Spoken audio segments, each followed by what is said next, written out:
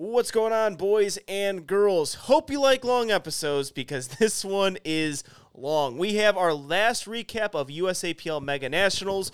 We go into junior prime time all the way to 100-plus kilo lifters on the female side. Fantastic episode. Solana, Steve, and I go through all the weight classes. We give our takes on it. We have pretty good insight on some of the weight classes as well. Steve, Solana, and I either competed or coach in it, so good insight there. But we start off the episode with the USAPL rule changes that took place during Nationals. The very last day at the NGB, they talked about some new rule changes.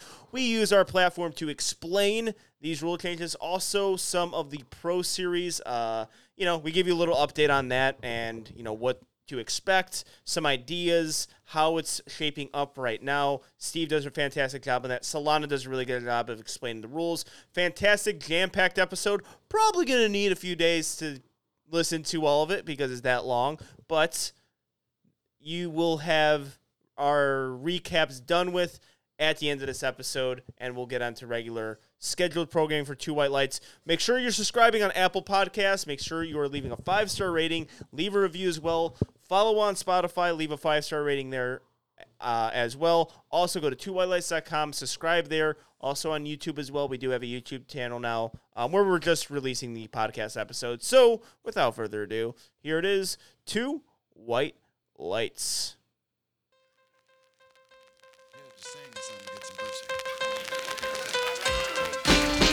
Oh, baby, I like it raw. Yeah, baby, I like it raw. Oh, baby, I like it raw. Yeah, baby, I like it raw. Shimmy, shimmy, y'all, shimmy, yam, shimmy, yeah. Give me the mic so I can take it away. Off on the natural charge, bon voyage. Yeah, from the home of the Dodger Brooklyn squad. Wu-Tang Killer, hubby's on the swarm. Rain on your college ass disco dorm. Well, you didn't even touch my... And as promised, I got with me Solana and Steve to do our very last recap. I'm actually a little bit melancholy that this is our last recap. It's been a long, long journey. It feels like the preview episodes took place 3 years ago. I mean, there was pretty much like a month ago, right, at this point. I think it's 4 or 5 weeks, and we're doing our last recap where we started, too, with the females and the junior primetime lifters. Yep. Yeah, we're going completely backwards. I had to go look up who all of us picked because I don't even remember, as well as Angela. I want to congratulate you. Melancholy is the biggest word you have ever used on Two White Lights in history. I have a great vocabulary, okay? I have an extensive vocabulary. We'll let the listeners decide. I'm going to give you a Two White Lights award for biggest word of the year. I can't spell. What's it look like? He has to make it now. It's a banner. A banner for you, and so you can hang behind you? Yeah, or give me... It's just like written on a piece of paper. Award. Yeah. Hashtag melancholy. Hashtag, if you right away, boom, hashtag melancholy. If you guys listen to the episode, repost it when you repost the episode. But I mean, maybe just one of those jackets, lifetime member jacket, motherfucker. And this thing fell as I said that. I'm not fixing it. It's a sign. Yeah, that was. The sign just fell for people who can't see. Obviously, no one can see listening. Well, I mean, hopefully I can get the Zoom thing figured out where we get to upload these things on YouTube. But yeah, our last recap episode. But we thought it was a good idea to start off with some house cleaning stuff with the USAPL, I guess, or on Two White Lights part. So there were some rule changes that happened at the NGB meeting. If you guys follow Certified Personal Truce, I liked how he explained that to Marshall. I don't know if you saw that, Steve or Solano. It was one of the funniest things I've ever seen. Well, I definitely didn't. Yeah, you're blocked. Nope. Okay, and I have him blocked. He deleted all the comments, so I can't even like. That guy's such a dude. Well, of course he did. Yeah, that guy's such a tool. But yeah, he deleted all the comments on a meme page. I'm like, dude, we were joking on the joke, and you deleted it. But I don't know. And also, I don't know what the guy looks like. That's another thing. Like, I think he told me. Well, that's because he's not a relevant human being in powerlifting other than a meme page. Yeah, he told me, he's like, you had a ton of opportunities to say this stuff to my face. I'm like, I don't know who the fuck you are, but like, I don't know. He says that all the time, but I know who he is. Oh, every national meet, he sits in a little corner and doesn't talk to anyone because he's scared of all of us. I mean, he doesn't actually do anything. I thought he was actually dying. I'm calling him out. That dude is the biggest douchebag I think I've ever seen in my life. I could have seen I'm like, is he Dr. Evil? Because that was his post, or like his profile picture is Dr. Evil. So like that's who I associate it with. But I'm like, oh, obviously he's not Mike Myers. So I don't know what exactly it looks like. But all right, really long introduction to the actual rule changes. So the rule changes. I mean, people are asking questions about it. People look at 2 White Lights as a bit of a news source to actually give them some information on it. So who would like to explain it? I can explain it. All right, thank you, Solana. Okay, so the rules, there's 2 big rule changes. Number 1 are for the belts. So your belts can be essentially any belt nearly. It cannot exceed 10 centimeters in width, but besides that, it can be Velcro, it can be prong, it can be leather, it can be thicker, it can have padding, doesn't matter. Like pretty much any belt goes so long as it's not longer than 10 centimeters in width. And then when it comes to, let me go back. So the reason they did that, or what I was told, basically it's more lifter friendly. Now we're not with the IPF, we don't have to follow all the rules. So if it's more lifter friendly, you can get cheaper belts. You can literally stop by a random store and get Velcro belts. Do I recommend the Velcro belt? Probably not, but you know what? You can put it on if you want to. And then there's the rule for bench press and the head for the bench press. So basically, what you do with your head doesn't matter. You can lift it off the bench. You can put it on the bench. At any point, it does not matter what your head is doing on or off the bench. And so that makes it easier and more lifter friendly too, because now we don't have to make it so women or people with long hair have to put their hair up in a hair tie or a ponytail, something like that. So that's just really convenient. And also another thing I was mentioning is it gives the referees less to look for. Like bench press, like I'm a referee, you look for the feet, you look for the butt, you look for the touching of the chest, you look for the head. It's a lot. And I've quite literally seen when I'm spotting and loading and looking at other referees, I've seen someone's butt come off the bench blatantly, but the referee gives them a white and I look at them, they're like, oh, I was looking at their feet, I was looking at their head. Like there's so much to look for. So that's also convenient for the referees. So those were the 2 big changes made for USAPL rules. They went into effect as of this past Monday. So 2 days ago on the 28th of June. All right. Yeah, I love them. I mean, as a meet director, I mean, I've had plenty of times where they just don't, I mean, not everyone knows all the rules. They show up and then they freak out because they don't have the right belt because it wasn't approved or it was the Velcro one. And then their first meet experience, they're all freaking out. The fact of the matter is a Velcro belt is worse than all the belts we usually use at national level meets. So it doesn't offer any advantage. And then the head coming up, like you said, like, as well as like, it's really hard to even see that. And it offers no competitive advantage. I actually would like to see, even though even my people on the untested side or the drug tested USPA side, I coach everyone to be feet flat because I very am biased towards, I think that's just better. I'm not against them eliminating that rule too, just because going back to the judging, like, let them worry about the things that they need to worry about, because having your heels up does not offer any competitive advantage. Having your head up doesn't offer any competitive advantage. I'd argue both of those. I would say it's actually a disadvantage for a lot of people. So yeah, I love both of those. Simple, easy changes, makes the sport more lifter friendly. Yeah, I remember actually my first meet too. It was even AAPF. They didn't allow me to use that belt. It was part of their rules as well. Like that was... Yeah, it was just the belt that I had. And you told me that you didn't know you had to wear underwear either. Like I didn't. You thought you could just go command one, like you did not know there were specific underwear you had to wear. Yeah, I came naked. I was like, oh, I don't know what exactly. I changed in front of them too. And they're like, sir, you don't have to do that. This is a high school, by the way. You have to like find a bathroom.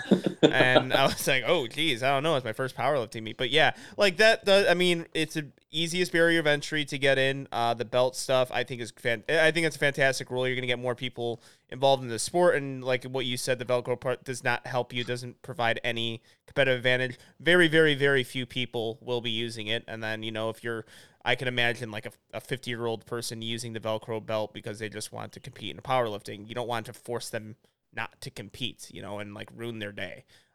So have a good experience with the sport. And not have to spend money.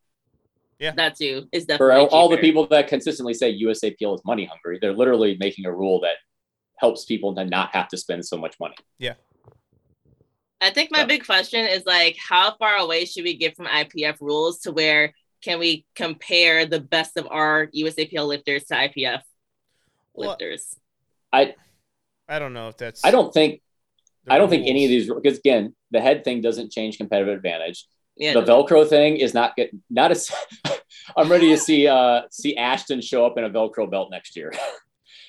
just to make his life a little bit harder is like, can I win with a Velcro? But I don't think it's going to do anything. I mean, they're not going to make some massive rule changes. So I personally don't think that'll be an issue. All the things they're doing is because, again, we talk about this all the time on Two White Lights, and people, I don't think, understand the macro logistics of everything. What really matters is like the 19,000 lifters that do local meets, not the 1,000 people. I mean, does it matter about the 1,000 people that do nationals? 100%. They're lifters too. But the fact of the matter is there's like 19,000 plus people who just do local meets, and they're the majority of power lifters. So these are just simply rules to make it easier for them for the most part. Yeah, I just think I would like to pass through breath belts should be banned. Yes. Okay. Well, they're bigger. They're bigger than 10 inches in diameter. Okay, good. So they're banned. All right, fantastic. Yeah, because I was gonna make sure to slide that one in. Maybe a Two White Lights, like referendum to that. Just like add it in. And then also with the head coming up, like, yeah, again, doesn't provide any significant advantage. I don't think it really helps a ton. It's just something that's easier to look for, and also like. Also getting rid of the heels thing, just for judges looking at that. This is why I laughed at the trying to judge depth, like arm angle for depth on bench. Like, oh yeah, let's give the referees something else to look at. It's not like they have to look at like 3 other things on the bench press. Like, let's have them look at the arm angle of a bench press and make it more difficult for them. Let's only really look at the butt on bench press and the heave. Like, that's really what I want referees to look at, because I don't think heels up do anything to a bench press, and the head up doesn't do anything to a bench press. What I like to see, I know Joe Stanek would agree.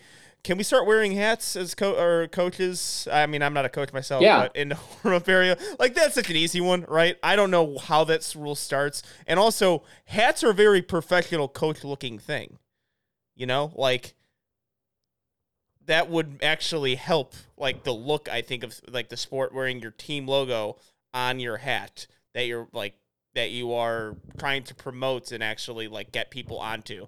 So I don't know, maybe look at that one. It's one of the most meaningless rules I've ever seen in my life. And I had no idea that was a rule until this year. Yeah, Joe told me about it. I'm like, okay, I think it's an IPF thing, and it's one of those things that it becomes such a norm. Also, I believe the $100 challenge thing isn't a rule anymore. Yes. So we talked about that, and Pete Spence reached out and said that Eric Cordero, maybe I'm saying that wrong, he's one of the new EC members, said that's not a rule anymore. Because, I didn't know that. I mean, that's cool. I actually don't mind that. Well, no. It helps people to not protest everything, but they got to add it. I think it's a good one, or come up with something equivalent as a deterrent for people challenging every single lift. Like, come up with a deterrent that makes that happen. The $100 is good if you want to completely differentiate yourself from the IPF. Do something else. Make it maybe a little bit more sports friendly. Like, everyone gets one challenge before it's money. Yeah, sure. That could work. Like in the NFL, you get 2 challenge flags, and if you get them both right, you get another one. Yeah. Like, I mean, I don't know how they track that, but it could be something every or how about coach gets one challenge. You get one challenge, and if you're wrong, you lose that challenge. Yeah, I like that. If you get it right, you get another one.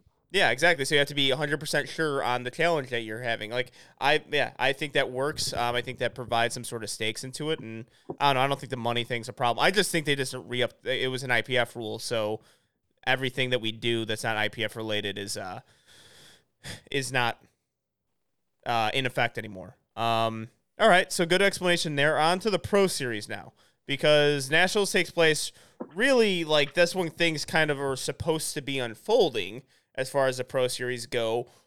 But, Steve, you're going to be the expert on this. We got some meets coming up, and that could actually kind of start swaying the Pro Series, and I know you have your opinions on it, so I'm going to let you talk. Okay, so one, I'll kind of explain some things to help understand this year, help understand coming years, because even if the Pro Series was done right this year, it was still going to be weird, because one of the biggest weird things is that the VA Pro last year was part of the 2022 calendar, and so is the VA Pro this year. There's just too many meets. And then the UBU meets were not supposed to be pro meets, all 3 of them. I'm going to get to the issues there as well. It's kind of a weird year. I've heard with pretty good confirmation that hopefully things are going to be fixed next year, where the only 3 pro meets are going to be the Arnold, Nationals, and the VA Pro, which makes things make way more sense. And then there's going to be a lot of pro qualifiers. Like the UBU meets can be pro qualifiers if you win best lifter. Maybe something like the Carolina Primetime is a pro qualifier, but it'll make way more sense once there's only like 3 meets.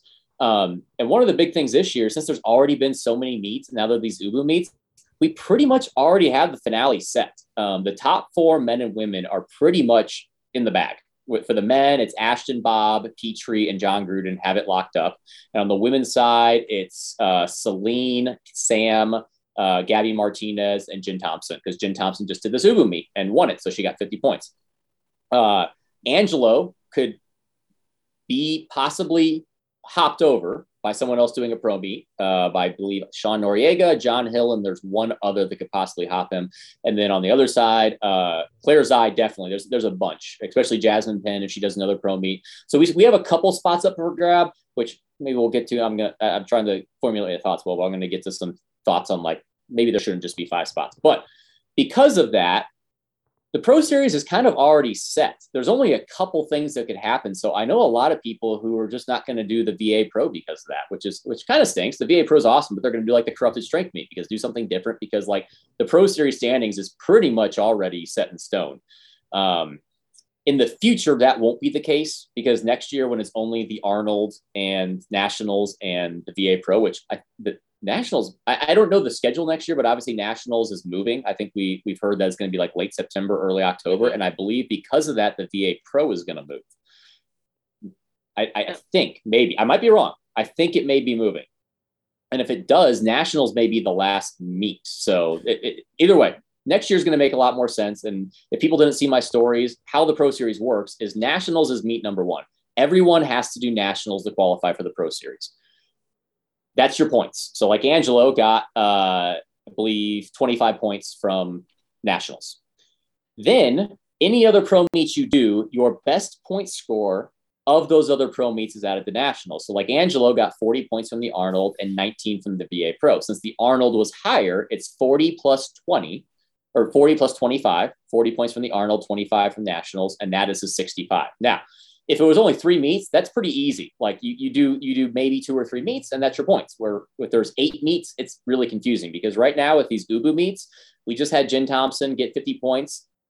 There are some people that are hopping into the Orlando and the Phoenix one to get a quick couple points, and that's going to flip some things, because I mean, there's $1,200 up for grab and no one was taking it. Jen actually got both checks. They gave her the $1,250 and the $500 second place because no one even signed up for it, because these Ubu meets should have never been pro meets in the first place because they're local meets. So yeah, next year will make more sense. I think they're actually trying to get together a Zoom call where they're going to invite all pros to attend to explain everything and the changes next year to hopefully make sense of everything. So did I miss anything that we kind of talked about before the show that we want to kind of touch on, other than the fact, the fact that, like, 1, the Ubu meet shouldn't exist. That's stupid. Angelo's probably going to rant here because it's going to really screw him over. 2, the Pro Series finale should be more than 5 people. And that's kind of what we're seeing now. Since it's only 5 people, we've already pretty much seen it decided. If it was 10, which would be a lot more competitive, it would be a lot more interesting throughout the year of people trying to do meets to try and hop in. Because if there was 10 people, male and female, both in it, or something like weight class winners who achieved a certain dot score get an automatic qualifier into the pro or into the finale, and then the rest of the spots are based off the point series, that would make it more interesting, where a lot of people will be having to go sign up for the VA Pro because, like, they could hop into top 10, where top 5, it pretty much gets decided. We kind of already knew who was going to be top 5, and basically who we already knew was going to be top 5 ended up being top 5, and it wasn't really super interesting. So I'd really like to see that finale expanded. I think there's talks of it, but I really hope that happens, because it would make everything a lot more interesting.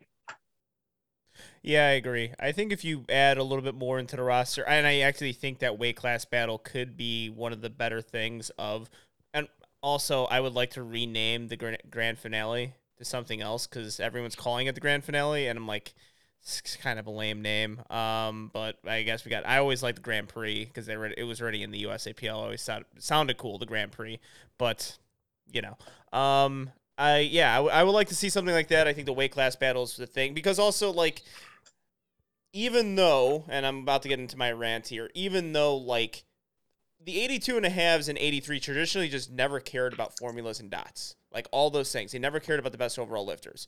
I think if you add that aspect into the Arnold, like the Grand Prix or the championship of this, it'll make for a more compelling meet, because then you have something to look at. You have something to actually watch. You have something to actually view the entire time.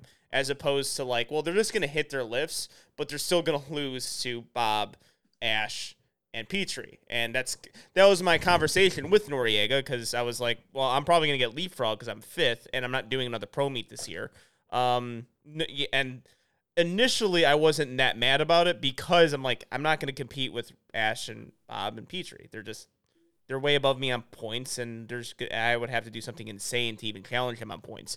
But the only thing was like, well, it's still just the principle of the matter. Like Sean leapfrogging me, and he's just going to do a meet with his openers where I just recently beat him at a meet.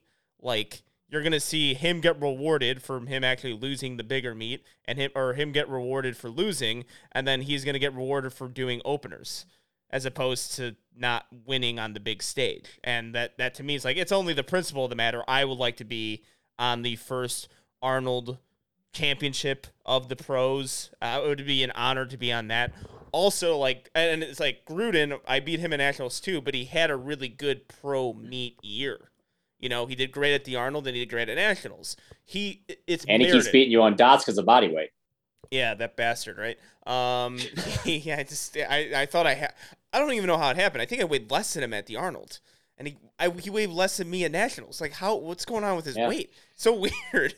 But I don't know. Like, but his is merited. I don't think like Nori's like, it's not merited for him to jump me because of this. He would agree to it. I think he's looking for the easy paycheck. But like, it's just kind of the principle of the thing. I told him, like, actually, in all honesty, like, if it turns out being 5 lifters and we're on the Grand Prix stage, I'd rather be at the American Pro because I think I could actually win the American Pro as opposed to the Arnold Grand Prix. But at the same time, like, it's just more of competitiveness. I don't want you rewarded for me doing more pro meets, having more of a seasoned approach to my powerlifting, as opposed to you who just cherry picked this meet because it's in your home state. Also, it was fucking 3 weeks after nationals, and this other meet was 1 week after nationals. The worst timing. Like, that's actually like the most egregious thing. The absolute worst timing of these pro meets were after the biggest pro meet of the year where all of your top names are lifting at it. Every single top pro is going to be at nationals. So no one's really going to be able to compete 1 week after unless you're in a home state or unless you just wanted to. And something I'll throw out, it's not too late to fix this. Because the people who specifically plan to try and get in the finale are pretty much in the finale. We knew who wanted to get in it. They're in it. The only thing it would benefit is the people that didn't know they had a chance now have a chance to get in the finale. And here's what I'd love to see. Like, maybe we even change it in future years. This year, just expand it to top 10 so it makes it more interesting so that these meets actually mean something for the rest of the year. And then we already said it, take it off the Grand Prix stage. Because the Grand Prix stage sucks for actual viewing. You can't see anything. The live stream's terrible. You can't have screens to see placing. Throw it in the C-Pod as the primetime session that day. Like, have the pro meet in the morning and then have the primetime session in the afternoon of the actual finale pros. That can still be fixed. And I don't think anyone would complain. Why would anyone complain that they open up 5 more spots? Do you guys agree if they open up 5 more spots? That's only benefits everyone. That's a perfectly sized I agree. You know what? Give equip lifters 5 more spots and give them the Grand Prix stage. I think we've all said that. Like, let them have the Grand Prix stage because we want to separate it so more equip lifters can do the finale and more raw lifters can do the finale. And for the raw lifters, for the most part, not everyone agrees. I had some people that did not agree when we initially said this. I think for most of us agree, like, I think we prefer to be in the C-Pod. And expand it now. It's not too late to do it. It's one of those things. If it's in the 100%. C-Pod, if it's in the C-Pod with an audience, that's when the C-Pod becomes awesome. But I think they're looking at the C-Pod like, oh, not a whole lot of audience is generated. But if you have the actual finale there would be. And I'm just saying it right now. Call it a call out if you want. I would love to see Russ do that meet. I would love to see Russ do the American Pro. I would like a crack at Russ one-on-one. And I'm telling you, if he's a businessman, which he is, I think the amount of people who would be there just to see him, what he does for the sport, would make that C-Pod pop. And you'll have one of the better meets you're going to see in the USAPL in a year, and it's actually going to generate a whole lot of live stream views, whole lot of interest. When Larry Maley came on the show, he said the Arnold is one of the most social media friendly meets of the year. That's how you grow the sport, right? Is through social media. So that's what I would like. Like, my dream, my thing is, like, it would be great to have the top 5 82.5s like we got at the prime time, but at the grand finale or whatever you want to call it, the Pro Series Championship, that's what I at least will call it, and it being in the C-Pod, because that can create a really, really good environment for a powerlifting meet. One of the best environments for a powerlifting meet because of how packed that place can get and how loud it can get. If it got loud in Vegas, it'll get louder in the C-Pod. No, I fully agree with you. I was gonna say, like, I fully agree. Like, I was at C-Pod, competed in C-Pod, then I went to go watch the Grand Prix at Arnold's, and I was like, no one knew what was going on.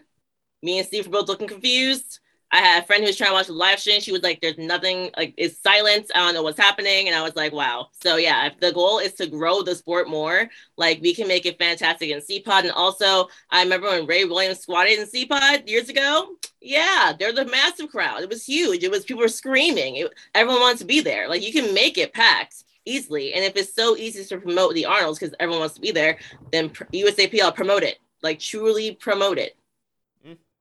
That's it.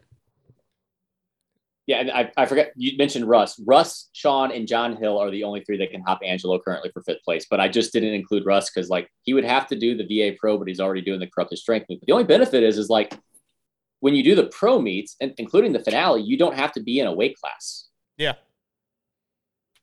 So that's what I'm assuming. That does make it interesting. That's what I'm assuming Nori does, right? Cut. Nori doesn't have to. He doesn't have to be 181 for the meet. So correct. I did not say this. You were the one saying it, but yes, if what Alangelo is alluding to is Sean is doing the Orlando Ubu meet because it was a nice little easy paycheck, and why not do an SBD day when you're going to do it anyways? Yeah, was it supposed to be a sneak attack? Did I fuck something up here? Yeah, I wasn't saying it because I didn't know if he was saying it. Well, he told me. I don't give a fuck. I don't care. You outed it. I don't care. Yeah. Well, this is what you get for doing the meet. You get me outing you early from it. So whatever.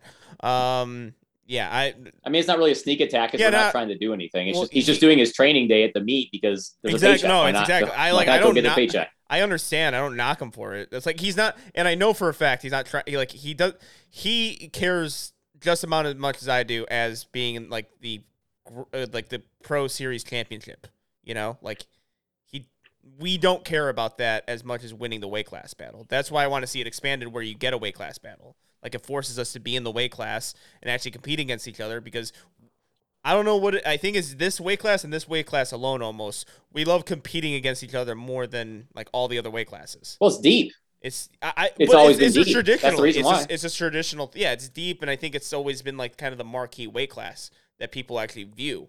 So, like, that's why I would like to see it. Men are 82 and a half to 93 kilos. And women are 60 to 67 and a half kilos. I mean, that's just the average size of. And if you're a powerlifter, you're a manlet. So you're going to be in the 5'6" range as well, and that's perfect for 82 and a half.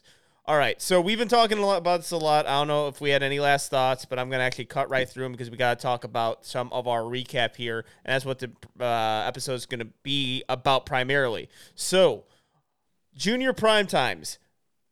USAPL Mega National started off with a bang. It lived up to the hype. We had some really compelling moments from the Junior Primetime male and females. Let's start with the males here. Chris Perez and Charvis. We got the rematch that we wanted from Junior Nationals. That was the marquee matchup in the Junior Nationals. This one, Charvis Perez 2, Jaron versus Nori 2, was a brilliant one, and it was way better in the first because both of them were hitting their lifts. They were matching each other lift for lift the entire time, and it came down to a final pull, which had some dramatics on it. But those two guys put on a show. They're not only great junior lifters, they're great open lifters. I think both of them are eventually going to, Charvis eventually get that pro card, but Chris Perez is the one who came out on top again. Steve, what do you know about this matchup here? So before I get into the matchup, I want to say, one, I hope this continues to grow. On the men's side, it was really popular. We're going to get to the women's. It wasn't really popular. I like this. I thought it was a great addition. Yeah. I hope the juniors get behind this because I thought it was really, really cool. I would love to see more do it because, especially on the men's side, since it had more people, it was awesome. And it was, Charvis and Chris lived up to everything we were hoping for at Collegiate Nationals. They hit their lifts. It came down to final pulls. Honestly, I think watching it, I thought Charvis kind of was in control. He looked to be on point, especially after second deadlifts. It looked like he had a higher top end. I honestly thought Chris's second deadlift moved a little bit slow. They both put in 315 for their third. I thought they were both placeholders. I thought neither of them would pull 315. I thought maybe Chris had another maybe 7.5 kilos at most, not jumping. Gosh, was that 20 something kilos? Yeah, 20 kilos. So from what I know, they didn't mean to pull it. Sean had 2 attempt cards in his hand, and one was 312, and pretty much Charvis was planning to drop down to 312 too, because I believe Charvis, if he hits it, he doesn't win on body weight, but I think he won by 2.5 kilos because Chris has him on body weight. Sean accidentally handed in a blank card. He didn't hand in the one that said 312. And so they went out there thinking it was 312 and it was 315, but bar was already loaded. And so therefore they can't change it. They have to take that attempt. In the meantime, I believe Jaron was handing in 312. So Charvis thought he dropped 312. And they put that in. So Chris goes out, hits an epic third attempt. Because again, I thought maybe he had 7.5 and instead he jumped 10 kilos and then, 10 kilos. Okay. I keep having to question myself.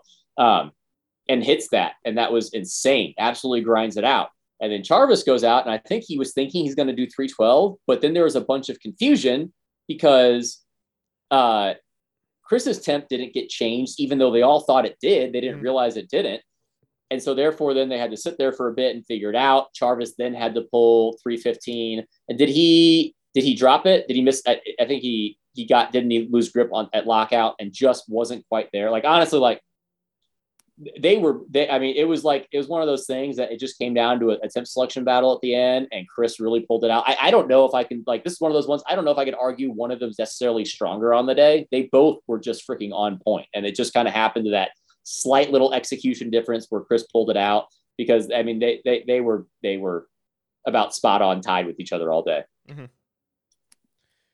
So y'all definitely know these lifts is better than me, but what I can say is I watched it, and I love seeing people hit their lifts. It was clearly a battle. They kept hitting each and every lift. I saw the last lifts. It was pretty epic that he got that. And Chris pulled it out. It was cool to watch. Yeah, and on me and Carly had the live stream on that one. We were commentating. We were really confused what was going on to the third deadlift because, we cannot know what was going on in the back for that. We were trying to figure out what was going on. There was a really long delay too.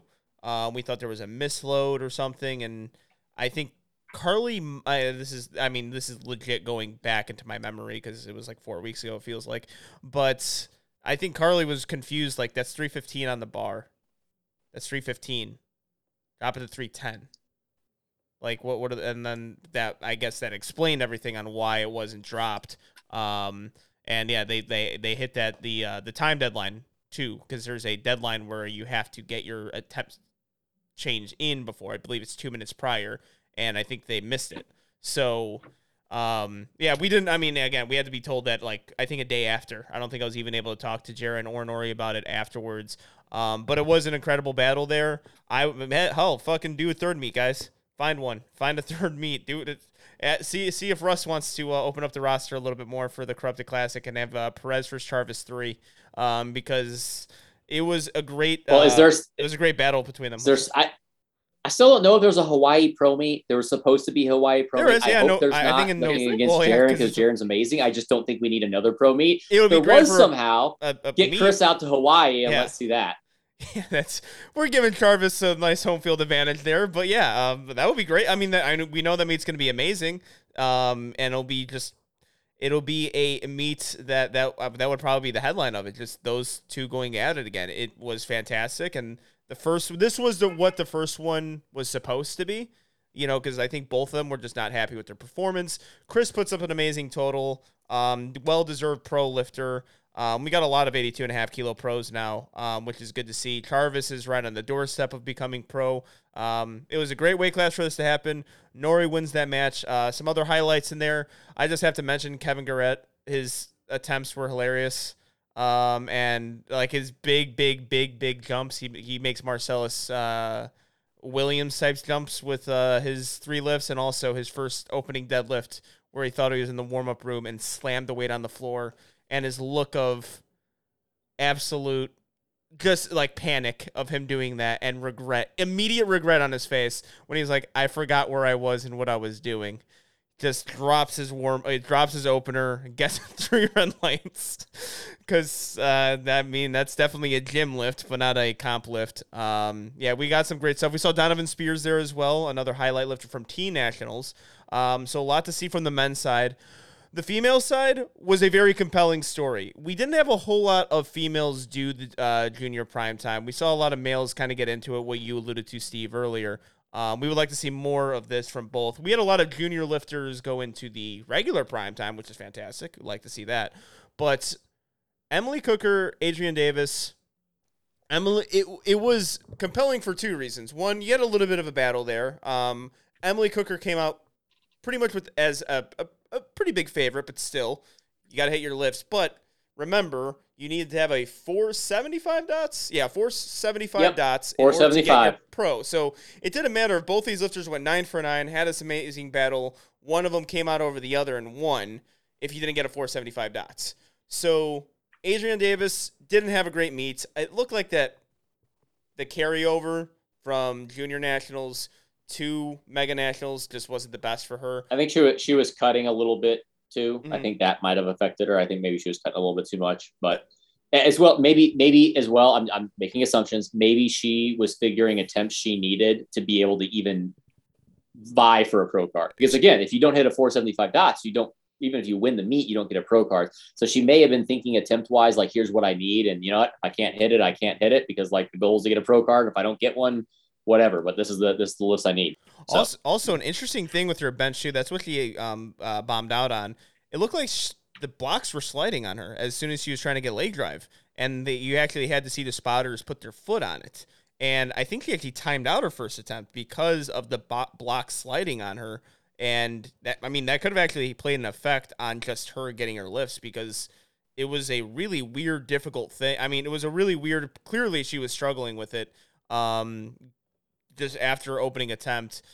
But so it was an unfortunate meet for her, but Emily Cooker had herself a lot of adversity initially, especially with the squat. So her first attempt got called as a no lift. She got her second attempt. Her third attempt was a 2 red light lift, 1 for soft knees. If you were watching that live stream for junior primetime, they were calling soft knees on one particular side more than I've ever seen in a powerlifting meet. And me and Carly both spotted it. Inzer knee sleeves. Almost every single one of those lifters were wearing Inzer knee sleeves. This is not an ad read to promote Stoic. Use promo code Angela10 regardless and go to lift.net. You get your early Stoic ad read out of the way. But it does make it seem like the knees are always soft, and this is this is the first time we've seen him at a national meet, right? Those Inzer knee sleeves. Yeah. Yeah. I didn't watch this session other than until the last deadlift, so I did not see that, but that makes a lot of sense. Now, judges need to get used to that because equipment, I've had issues with that with shoes before. That is not a scenario where judges should be doing that, but I can understand that they've never had experience where they're a bit kind of confused by it, but that needs to be fixed. But yeah, I can understand because it's not going to shape to your knee. Mm-hmm. Like it's going to stay in that kind of slightly crescent pattern and kind of appear like your knees are soft a little bit. I don't think we saw a few. The side judges were not giving the command.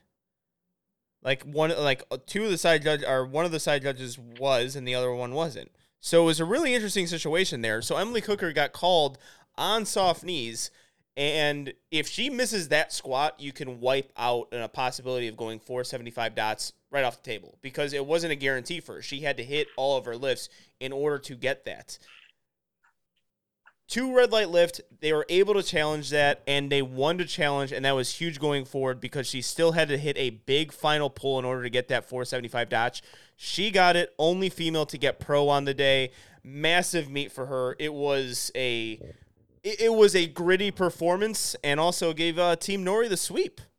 As far as junior primetime lifters, Noriega walked away with 2 pros. Yeah. I mean, that was also 15 kilos over what she did at collegiate nationals, which is fantastic. I mean, there was a super short turnaround. So for her to be able to, she squatted 5 more kilos, benched about the same, deadlifted. Well, she actually deadlifted more because she missed her 3rd deadlift because she had to reach at collegiate to try and pull for the win. But yeah, fantastic job by Emily. Only 19. I mean, she's got a really, really good future ahead of her. But like I said, I would really like to see more women get involved in this because this wasn't a super popular session, but I really liked it. I really liked that this was there. I think the people that did it really, really enjoyed it. And I hope this grows because I think it's a really good idea. It's just a matter of people getting behind it and wanting to be involved. Yeah. Yeah, I agree. We have 4 women. And then obviously Adriana Davis is one of them. But what's cool, just looking at like the numbers of Emily Cooker, like she's 19. Like she's out squatting people in the open weight class that were on the primetime stage with that 396.8 squat. And she's out benching some of them too with 220. Like, it's just crazy to see these teen lifters. Like, she's got so much room to grow. I can't wait to see her in prime time eventually for open someday because she's got so much space. Yeah, and also I think with how they're planning on doing collegiate, high school, teen, whatever, I'm not going to name all of them, junior nationals, I think it's going to actually make it easier because junior nationals is going to be concluded, from my understanding, in Raw nationals next year. So that's, I think, going to be really good. You're going to see all the junior lifters kind of get in there and be able to compete. And that's actually going to help nationals a whole lot.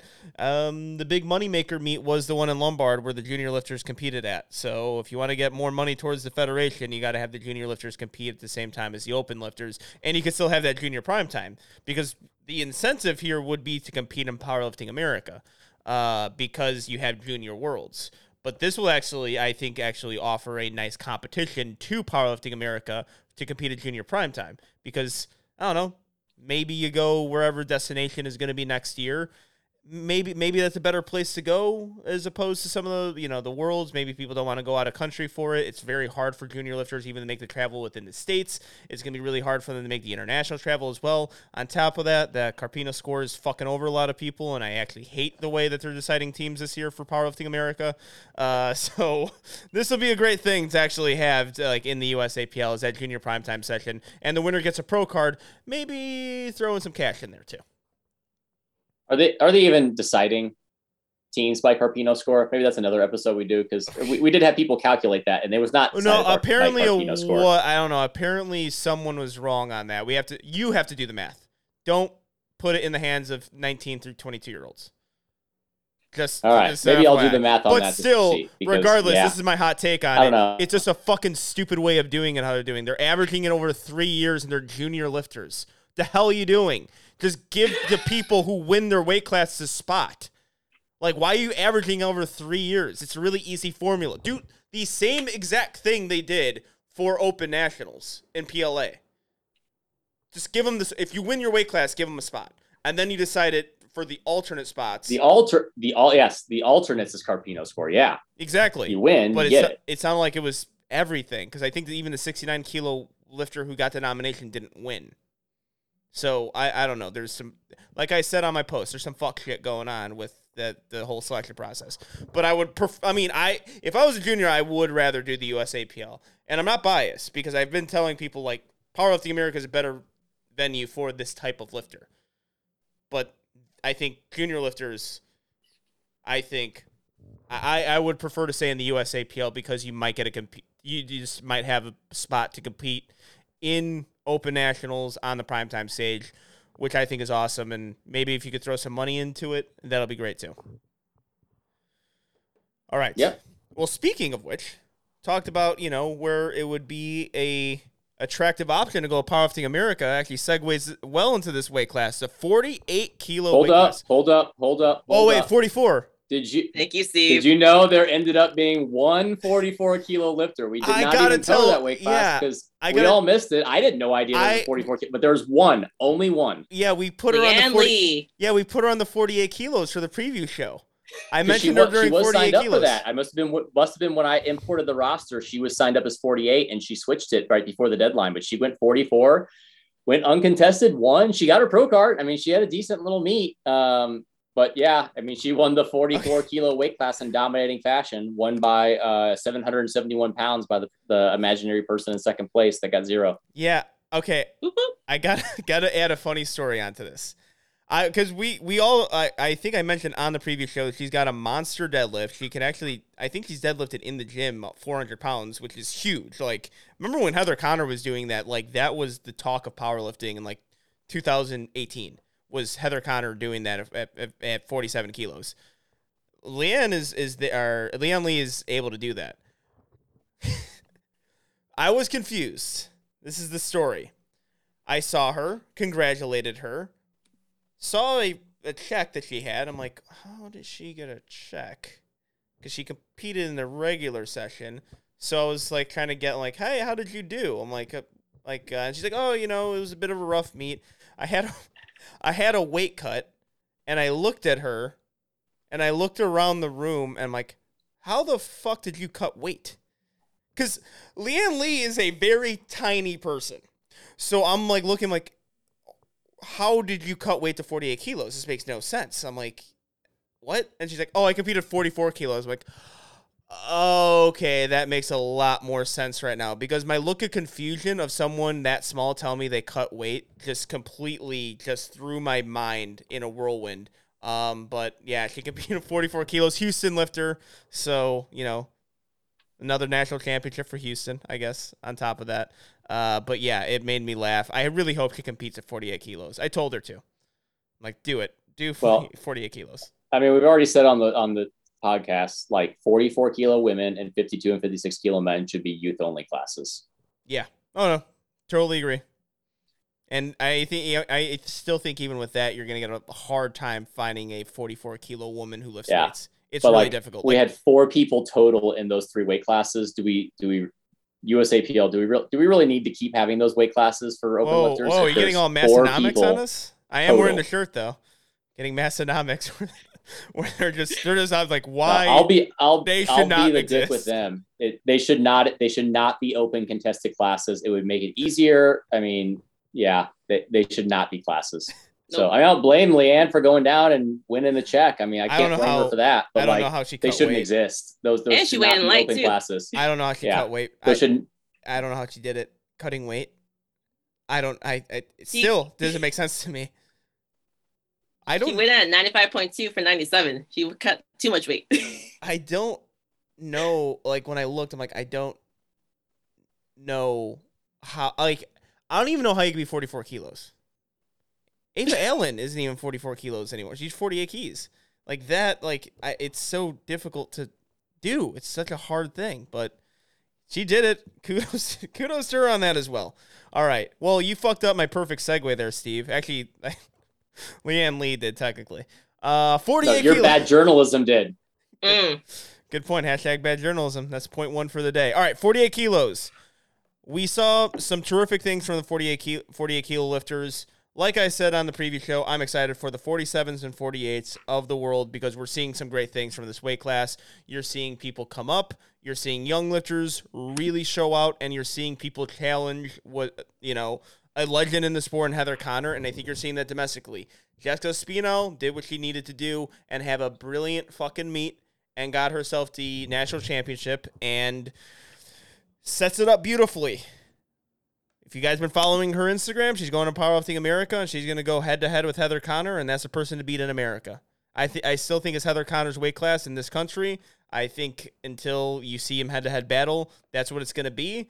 Jessica, Heather, you're going to see it when Powerlifting Nationals rolls around, or Powerlifting American Nationals rolls around in, I believe, February. I think eyes are going to be glued on that matchup, just like it was with Turbo Tiff and Heather. I think that was one of the more standout female weight classes. Thoughts? No, I agree. Jessica just had an excellent day, and it's so exciting to see someone in America challenge Heather because she hasn't had much of a challenge here. Yep. So to see her go to PA, I think it's a very smart move for her. Go where the competition is, especially when you're like you miss a lift and you still end up like 20 kilos above second place. Mm-hmm. Yeah, and I'm gonna say it like Heather still is the favorite. Yeah. If she was in this, I would call her the favorite, but I don't think if Heather did this meet, you can guarantee Heather wins because Jessica played the field, not playing Heather. Like she played the fact that like, I was actually talking to Rob before the meet and he's like, yeah, I think there's like 3 or 4 people who can go over 400 kilos. I'm like, bro, I was like, there's no one else that can go over 400 kilos. If you guys are going over 400 kilos, you're winning. Like I'm going to tell you straight up that second and third is likely to be like right at 385. And guess what second and third was? 385, the Oracle. So Rob was playing the field to make sure that Jessica won. And then I think they kind of put on a heavy deadlift to kind of see if they could pull. I mean, obviously at that early in the meet, you're just kind of trying to put up a dot score to hopefully like stand up. So they kind of pushed it a little bit on deadlift. I mean, she hit what, 402.5 or something around there. I mean, if she goes a little bit, she goes, yeah. 263. For kilos? Oh, I'm sorry. I think he's talking about deadlift. No, 402 kilos. I think she probably could have gone another 2.5 on squat, and then she could have gone maybe 7.5 on deadlift, and that would have been 412.5 basically. I don't know if Heather, I mean, that challenges Heather. I mean, I think Heather's the favorite, but I don't know if you can confidently say Heather beats that. Yeah, Heather, when she was on Two White Lights a long time ago, said Nationals is kind of her for fun meet. Like it was a meet she would just do because you have to do it to get in the world, and she would have a good time doing it, which tells me that you are relaxed. You're relaxed doing it. You're not going to be relaxed going against Jessica. You can't be lackadaisical and you can't be having a good time just throwing it in the air. You have to go there to win. You have to hit all your lifts. You have to be on par with her. And really, I mean, it's going to be Jessica's like first head-to-head battle, I think, in her career because she's a very young lifter. She's had these 3 amazing super meets under Rob. And you're going to, like, but Heather hasn't really had to be in that head-to-head battle since, like, 2016 and 2015. So, again, it's like, it's one of those things where it's going to be somewhat of a newer experience for both lifters. Heather obviously has the more seasoned understanding of it, competing at nationals, winning nationals multiple times, winning worlds, I believe, multiple times as well. She's had, an accolade really very few females can have in powerlifting, but you throw Jessica into that mix, it's someone who can challenge her there, and I think it's going to be. I don't know how much the seasoned veteranship of Heather Connor gives her the advantage over Jessica in a head-to-head battle. Yeah, it'll be a fun one, like you mentioned. Rob, he's done. I mean, I think she's added 120, 110, 112 kilos or something like that in like 2 years, something like that. So I don't know. Fantastic job to Rob. He's a great coach. I'm a little bit biased. I like the battle for second. Yeah, it was good to watch. That lived up to the hype. I mean, unfortunately, Mallory Brown was hurt. Mm-hmm. I actually, as we were getting rack heights, she looked like it was hard getting off the bench, and I kind of was thinking, I think there's something wrong with her back, and that ended up being the issue. She had apparently, I think she had been having a little bit of a back issue, maybe. But like the night before, apparently she passed out and hit her tailbone. And just it hurt. And unfortunately, come deadlift time, it was just too much, and she had to take a token lift. So I mean, honestly, I think I had them all projected around 385. I thought 380 to 390 was what's going to get second place in its who hits lifts, and I was right in the thick of the battle. So there was Demetria, Kate, and Katarina really kind of battling it out since Mallory kind of had to kind of pull back. Katarina was missing a couple too many lifts, so she kind of started to taper off a little bit, and it really came down to Demetria versus Kate. Going in to deadlifts, Kate definitely, I would say, had the advantage. We knew we were going to have to do something big. The only benefit is Demetria had Kate on body weight. I'm pretty certain in saying this. So Demetria and Kate both hit their openers. We jump up 7.5 kilos for Demetria. She hits her second attempt. Kate jumps up 12.5 kilos. I believe that was a mistake. I do not believe they meant to jump up 12.5 because I saw her coach trying to go over and change the attempt later, because I think that was getting pretty darn close. I had her top end between 180 to 182. And I think she hit 177, but it was hard. And I think that just kind of gassed her too much.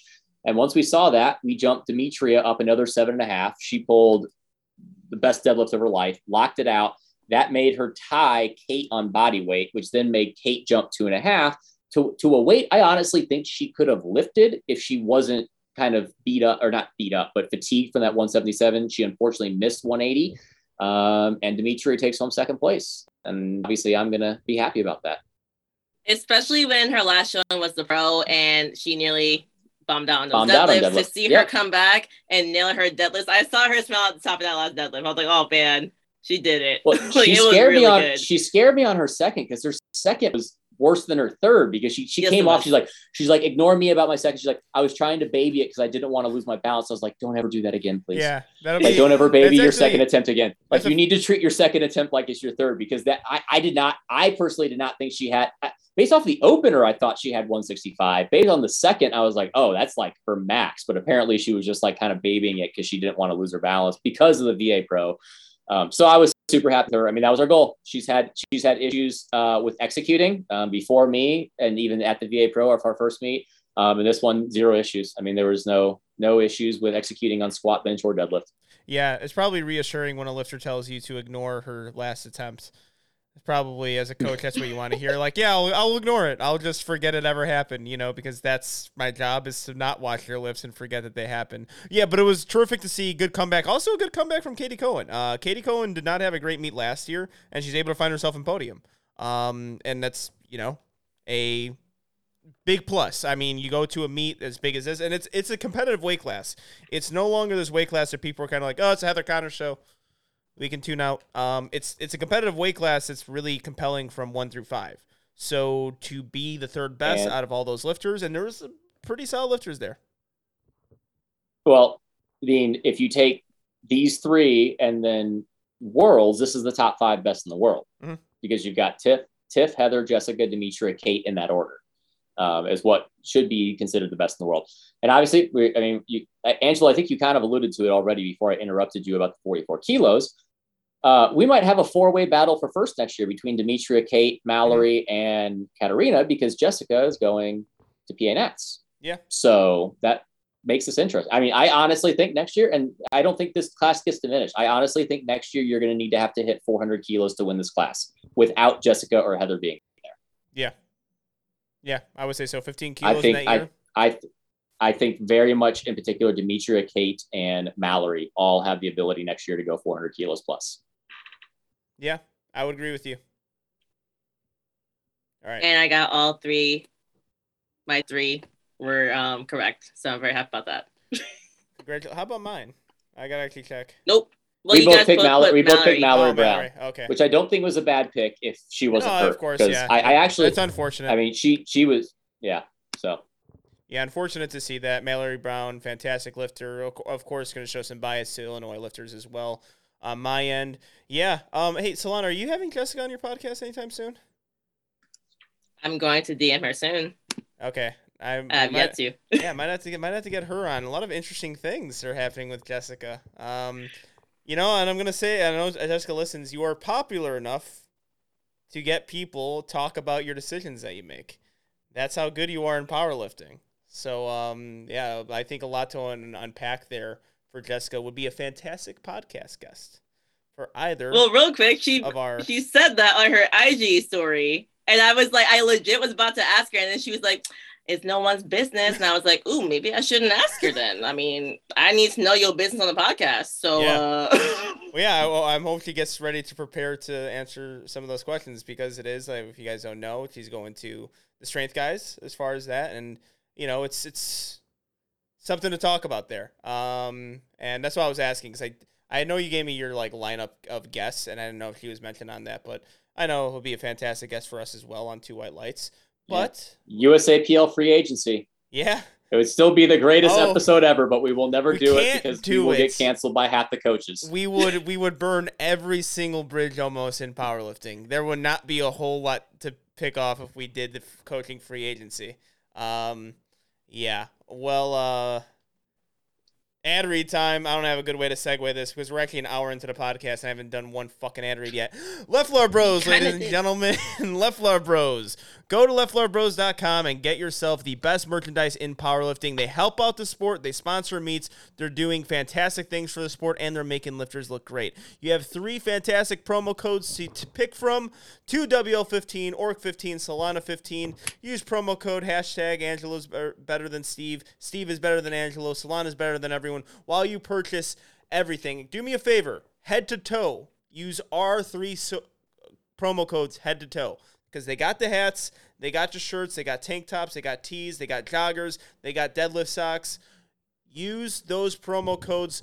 Support Left Floor Bros. Make sure you are following them on Instagram. Check out what they're doing. They're releasing fantastic content. They're having their athletes are doing fantastic. A couple national champions, world competitors, a lot of medalists at nationals. Make sure you're supporting Left Floor Bros. Make sure you're visiting the website and use those promo codes. All right, 52 kilo weight class. We had Jamie Fisher on top. The most perfectly color-coordinated national champion of all time.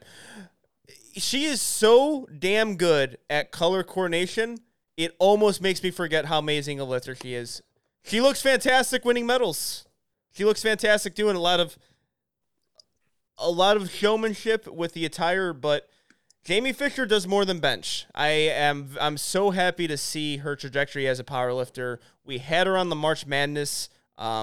We kind of didn't know a whole lot about her. We've been following her career closely. It's been those baby steps. You kind of have that second breakthrough meet at the Arnold, and she caps it off with the national championship. I'm incredibly happy for her. Yeah, and pretty dominating too. I mean, she won by 40 kilos, so it wasn't really too close. Or no, 20 kilos. Sorry. Which is a lot. And 52 kilos, yeah. That's a lot. I'm going between pounds and kilos here on open powerlifting. Yeah, pretty dominating performance. One of her best executed meets too. I mean, before the Arnold and Mega Nationals, she wasn't consistent with hitting lifts. I mean, she would do 7 for 9, 6 for 9 days. Arnold, she went 9 for 9.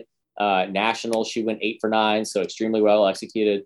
I didn't really get to watch this session because I was handling Demetria, so I really don't know what went on. I do know Vanessa Furby, Jaslyn Pepper, and Jacqueline Alcazar and Lindy Tran, which some of those, I think Lindy was in the first session, which was, we talked about Lindy and Ariel possibly being able to break in the top 3 from that earlier session. And then Vanessa, Jaslyn, and Jacqueline, super close. Again, I can't even comment. You all probably know better of like the how that kind of went down. Because I don't know anything, because I was completely paying attention to Dimitri and wasn't really able to catch much of what was going on with the other women. I got to watch it. Well, I watched like half. I showed up around bench press. But yeah, so pretty much what's funny to me is Jasmine Pepper gets 3rd place and Vanessa gets 2nd. Vanessa wins on body weight, but Jasmine doesn't even realize that until literally after she's done. So I wish Jasmine had gone 2.5 kilos heavier to push Vanessa. But she did not do that, so she ends up in 3rd place. That was like one of my bigger takeaways from that. Yeah, did you see that? Did you think that Jaslyn had that in her, or was that? I don't know if you saw at all, because we're all in a weird situation here, because it was Steve had Demetria, and both of us had to compete the very next day. So like, yeah, pretty much all deadlifts on the session I was not able to watch. I actually caught the tail end of the 60 kilos, which we're gonna get to, but. I don't know if you saw, did you think like that was a possibility? I do. Like, it was a tough 3rd, but I think she could have squeaked out the extra 2.5 because, again, that would have made Vanessa, well, even though Vanessa went for her 3rd after and missed it, but, you know, Jasmine, had she pushed it up, would have already won it if Vanessa missed. So I think she could have done that. I think she had it in her. Especially knowing that she had no idea until literally she got the award, went over to Sam Calhoun, was saying she was so happy. And then she's like, wait, I got 3rd on body weight? I'm like, yeah, you could have pushed it up a little bit. But, you know, at the end of the day, she still did extremely well. What's crazy, too, Jasmine literally handled a lifter right before her session and still did great. I literally don't know how she did that. Yeah, I think because I cannot handle the stress of doing that. I think Kyle alluded to it on the pod. I mean, it could have been someone else, but I think it was on the live stream that Kyle alluded to that. Which, yeah, that's a lot. That's a lot right there. Handling someone prior to competing is a very difficult thing. What was the exact placing on this? It was Jamie Fisher, Vanessa Furby 2nd, Jaslyn 3rd, Pepper. Jacqueline Alcazar got 4th, and Lindy Tran got 5th. Yeah, and Jaslyn had a good week coaching too. Lorenzo Wright was one of her lifters that got a pro card, so it's a good week for her. Nice. Yeah. And also it was good to see her, compete again. I got to see her at the Go Strong Hoosier Cup, and now we're seeing on a national stage. So, yeah. Any other takeaways from this weight class? Our takeaway, I have Marta T in my top 3. She did not have the best meets. She ended up she went 6 for 9. So really her bench press kind of killed her because she got the first and then not the second and third. So that knocked her down to, I think, 7th place here. So yeah, actually, if we're looking at our predictions here, we were wrong on 2 to 3, really, for all of us. Well, yeah, but we had Bombay, and that really... Well, but still, I mean, we were, but still, that's quite... I don't think I've seen that yet as far as our predictions go. Maybe the 66-kilo men, because we had Joe Jordan and Panayotis in there, but I don't know, we were pretty far off there, because... one thing I'll say with Lindy is I wonder if she was in prime time, if she could have battled for second. She was only 5 kilos off. I was going to bring that up. Yeah, it was... Okay. It was a thing. Yeah, it was. I mean, this is where the advantage of prime time helps you. And also, I for Ariapatra as well, because there was an issue with her bench press. Less cluttered of a warm-up room happens during prime time. I mean, you get the entire warm-up room to yourself. I think that actually potentially helps her in that situation too. So there's advantages for prime time. And the prime time platform, for some reason, had different carpet that was better. I don't know if that played into it, but I don't know why the primetime platform had better carpet. I'm not complaining, but it just did. I think they had worse carpet. Oh, another carpet debate in powerlifting. Oh, no. Ooh, we got a carpet off. All right. Solana, what's your take on the carpet? Our carpet was extremely slippery. When I felt the other carpets, I was like, yeah, ours is worse. Hold on. The primetime carpet. Hold on. I think we got the decider here. Did Sean Noriega complain about the carpet at all? When I spoke to him directly, yes. Oh my God. He mentioned it was slippery. He didn't say that was the reason for anything. But no, I said, John, was that slippery? He said... I'm not saying it was good carpet. I'm saying it was slightly better than the other platforms because it wasn't getting used as much. And it was different carpet. Like, it straight up was different carpet. I'm proud of myself. I'm not saying any of the carpet was good, but Sean didn't have an issue slipping on it. I was gonna say if Sean didn't complain about carpet, it was fine carpet, because Sean fucking complains about the carpet every goddamn meet. I gotta ask every Nori lifter too. I'm like, carpet issues, guys? Like, no carpet issues? That was more because of shoe choice and not the carpet being good, though. The carpet still sucked, which was brought up at the NGB meeting to discuss in the future about having not garbage carpet at nationals, because it makes no sense why we can't have carpets actually usable. Yeah, I'm just saying. I'm like, that's how I get my. I ask every single Nori lifter, how is the carpet for? Because they're gonna give you the scouting report on the carpet. Nori lifters and the bars and the bench pads and the equipment and all the other stuff that other people don't pay attention to. So I asked them, they're like, carpet's fine. That's where I was like, okay, carpet's fine. Not like my bench really takes a hit from it because I don't generate a whole lot of leg drive. But, yeah. Okay. All right. Carpet debate done. Close. We will close this until further discussion at Nationals or the Arnold. All right. Now on to the 56-kilo weight class. Chrissy Paracchi did it. Krista Paracchi did it. Yay! Italians dominated. Yeah, and it wasn't really close. So happy to see it. I mean, we didn't really give her a whole lot to win there. We gave it to Brittany Saplicki. I mean, for good reason. Brittany Saplicki is a defending national champion. She's been in this position. Chrissy Paracchi is too, but we know that she had that knee surgery. I don't think a whole lot of people were giving her credit on other podcasts. I thought she was definitely in a position to podium. It wasn't the same nationals last year. It just wasn't. It wasn't the same situation where I'm like, yeah, of course she's not going to podium at this year's nationals. She just came off of knee surgery. We saw some things in her training. She was recovering really well. She was able to win. She is still the most jacked female ever of all time, and I think that definitely helped her into the win here. She's superhuman. I don't know what else to say about her. Everything she does is like to the max.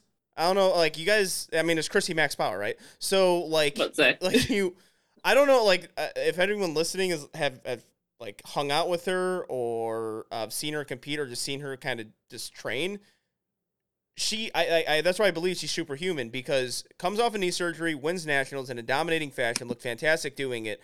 Also, like, if you guys have ever drank with Chrissy, like, after a meet, I can't keep up with her. Like, and she's actually, like, if I try to go drink for drink with her, I'm done. Like, I will be the one stumbling over the fucking, like, room and stuff, and I'll be, white girl wasted, while Chrissy's just kind of, like, still just kind of normal, maybe a little bit more energetic. And then with her training, she came from a background of, like, flag football. That's how she tore her ACL or something. Soccer, basketball, strongman training. She does it all. And she's got her second national championship. I can't say enough nice things about Chrissy. She is too damn impressive. And if she wanted to, she could win bodybuilding too. If she wanted to, she could be a pro bodybuilder. I don't even know if she even tries. I don't know if she's ever got into that. And she could easily do that if she wanted to. All right. Done. Solana. 100%. I was so proud of her. I mean, the cool thing is, too, she got a total she's never hit before. So that's the best total she's ever had, 981, which is just wild because no one expected this to be her best total after those knee surgeries. She came out. She went 7 for 9, missed the first bench. I don't remember what happened there, but I'm going to call it 8 for 9 because when you surpass and you hit second attempt and third attempt, like whatever, right? Mm-hmm. So 8 for 9 day, really just dominated. Kathy Lee tried to come out and surpass her with her last deadlift, but she missed it. So I was so hyped for her. And third, we had Allison Weinberg. Now, we all kind of alluded that Allie maybe was like not as focused on training because she's now a doctor, now a dentist. And she had told me that her training wasn't going amazing, but Allie didn't have the best day. Still ends up squeaking out third place. I don't even think she hit the total here from last nationals. Oh, hold on. So that was going to bring that up. I mean, I think Christy was amazing. I can't wait to see what happens if she has like a year healthy training. But I honestly think she was about where we predicted her. Like that was about right spot on. It was more so Allie had a little bit of a down meet because I think she totaled 15 kilos less. Yeah, I thought. And Brittany more so had a really down meet from a really hard cut. I mean, Chrissy hit 445. If you take Allie last year was 450 and Brittany was 462.5. That was kind of what we were expecting. It just matter like Christy just has less variables. We talk about so many times on multiple weight classes. There's less variables. You don't have some lifts that you're like she doesn't have any lifts that like are like super technical that like we're expecting her like she could miss it off of just random technicalities. She just kind of brute strong and she just comes in and lifts. So yeah, and that paid off. Yeah, and also Kathy Lai, that's the lifter you're gonna have to look out for. Because when we brought her up on the preview show, we saw that meet like, hey, all right, that's a pretty damn big total she put up at her last meet. So let's see if she can replicate that. Had herself a fine nationals. This is something you're going to have to really take note of. I mean, you see this with lifters. It doesn't have to be a young lifter. I mean, I'm not calling her old by any stretch of the imagination, but you see like someone just figures it out. Something happens in their training. Something happens just in the course of their career where they're starting to build momentum for powerlifting. Kathy is there right now. So a terrific meet for her. Someone you're going to have to look at going forward into these bigger meets. And now she's a pro lifter as well. So now you could get to see her at these pro meets. I was impressed, not surprised with her performance, but still incredibly impressed because it was someone I had no clue about going into nationals, and she had herself a fantastic meet to get herself into second place in a weight class that's not easy to. You got Chrissy Paraki, Allison Weinberg, and Brittany Saplicki, who are all national lifters. I think they found themselves on podium positions before, and to get second in those in that list of female lifters is incredibly impressive and something I like to see. A new face in the mix.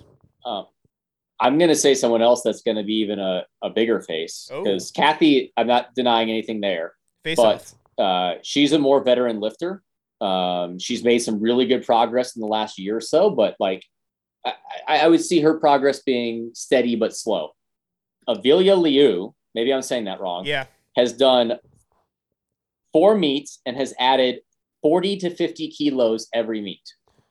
She is only 23. Mm-hmm. We did not talk about her a single bit on the podcast because she came in with a 397.5 qualifying total from January, 5 months ago. 5 months ago, 397.5 as a 56. She hit 430 with a perfect 9 for 9 day. I still don't know much about her. I creeped her Instagram a bit more since she is now a pro power lifter. She was one of the wild card spots that got in off of the top 5 dot score outside of the top 3. Who knows what that trajectory takes her? If she's adding 40 to 50 kilos every meet, I got to expect at minimum in another 6 to 9 months, she can add 20, even if it slows down, 20 kilos. Puts her at 450 and has her as 5 kilos over where Chrissy is. So Avilia Liu is someone to really, really watch out for. I mean, I could see it would be interesting because Chrissy's hopefully going to have a year of good training. Avilia Liu looks like she's on a trajectory, because that's the word for the year, a trajectory where they both could be going 460 to 470 next year. Mm-hmm.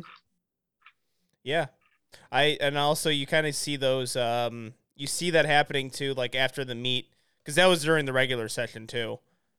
You just see all the reposts of a certain lifter, and then it's from lifters that you actually know and follow, and you look like, oh my God, that was a huge performance. That's what we saw from Olivia. Was able to get herself into a fantastic position there. We see her now. If we didn't see her before, we see her now. A young lifter with an incredibly bright future. I'll try to nail that pronunciation on your name, though. Feel like I'm butchering it every fucking time. So, how did you pronounce it, Steve? Liu?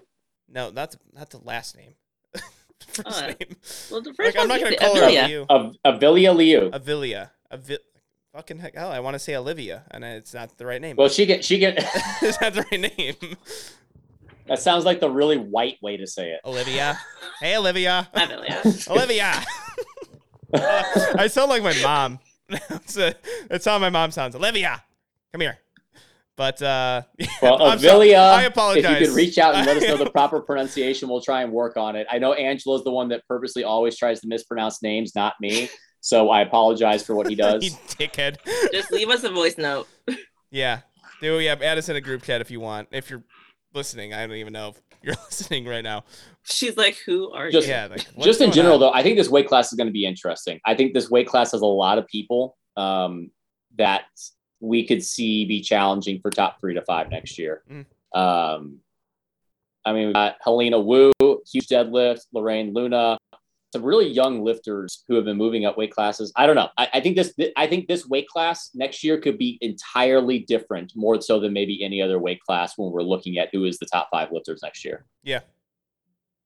I agree. Including because Helena, maybe I'm going to guess Brittany doesn't cut down to 56 anymore. So maybe she's going to be going up. So again, I think this weight class could look very, very different next year when we're talking about it. Mm-hmm. Yeah, Brittany, I think she's going up a weight class. She kind of mentioned that in her Instagram. Yeah, I was about to say, I know she made a big post about it. No, you go. I'm just saying she made a big post about it. So I was about to ask, because longer Instagram videos, sometimes I don't really... I didn't get to watch the whole video, but even just hearing her, I've heard the beginning of the video, but also she mentioned it like on her story at one point. Like that extra kilo was extremely hard for her. And I knew she had a hard cut last time. So I really deep down wonder how hard this cut would be. So I believe she's going up a weight class that takes her out to looking for next year. And also I was going to say shout out to Helena Wu. That's my teammate, coached by Brad. Also, someone else to mention, I will say Rebecca Nunn's her last meet at Arnold. She nearly bombed out on that squat. So to come back and pretty much match her best total at 925 was a much better day for her. I'm excited to see her keep going. Agreed. I was watching her in person, and it was just it was a rough meet at the Arnold. It was just a really rough meet for her. So to come back and have a good nationals is always something you can, build momentum off of into your next meets. All right, now the heavy, like the real heavyweight class here, 60 kilos. This was as far as storylines, dramatics, quality of lifters too. We're going to be in this weight class. So we got Celine Crum, Natalie Richards 3 on the national stage in Sin City, no longer in the Carolinas. It was in Sin City this time. And I think it lived up to the hype as far as dramatics go. And this was the best. I don't know if I'm going to call it the best battle we've seen from them because it came down to deadlifts. And I did not expect to see this coming. Like, if you were to tell me prior to the meet that Natalie Richards would have issues with her deadlift lockout, I would just be like, I don't see that. I don't see that in her training. I could see a battle between the two. Because Celine, beautiful, brilliant performance. I mean, we've had her pretty much 1 and 2 as far as best overall lifters go, as far as this weight range goes. As far as lightweight females, that's who we had. Or middleweight. They're middleweight females. That's who we had. Celine, I know you were upset about the weight class change. 60 kilos looks like a fantastic weight class for you. You look fantastic at it. And this is, I think, the best Celine Crum we've ever seen. And that's saying something. Yeah, it's kind of the perfect weight class. Celine Crum has... At least for now. We've seen a lot of amazing Celine Crum. We've seen a lot of great Celine Crum in her powerlifting career. She's been doing fantastic things, and in my opinion, this is the best Celine Crum we've seen. So maybe the weight class change, I know we had a debate about it, might have been the best thing. I don't know. Sure. I know why she was upset about it, but I get it. But still, you did fantastic. You won nationals at this weight class. Solana, thoughts? So talking about Celine, just like everything she had going on last month, like the fact that she got married like 6 days prior, right? Gets married 6 days prior. Literally, I'm asking her, will she allow herself to eat cake? She's like, yes. I'm like, oh my gosh, you're allowed to have cake at your own wedding. That's so great. And then she comes in like having a pretty big cut. And the fact that she goes 9 for 9, she literally totaled 2.5 kilos less than her last meet where she weighed 8 pounds more at the last meet. I'm like, who are you? What is this? Like, she just dominated. 9 for 9, hit everything. And for all the anime watching, like 21-year-olds, I have been married. It is an incredibly stressful week, let alone like 4 to 5 months leading into it. The week leading, my wife, I think, lost like 9 pounds in like a month leading into our wedding because she wouldn't eat because she was so stressed all the time. It is a incredibly stressful day, incredibly long day. So I'm going to be honest.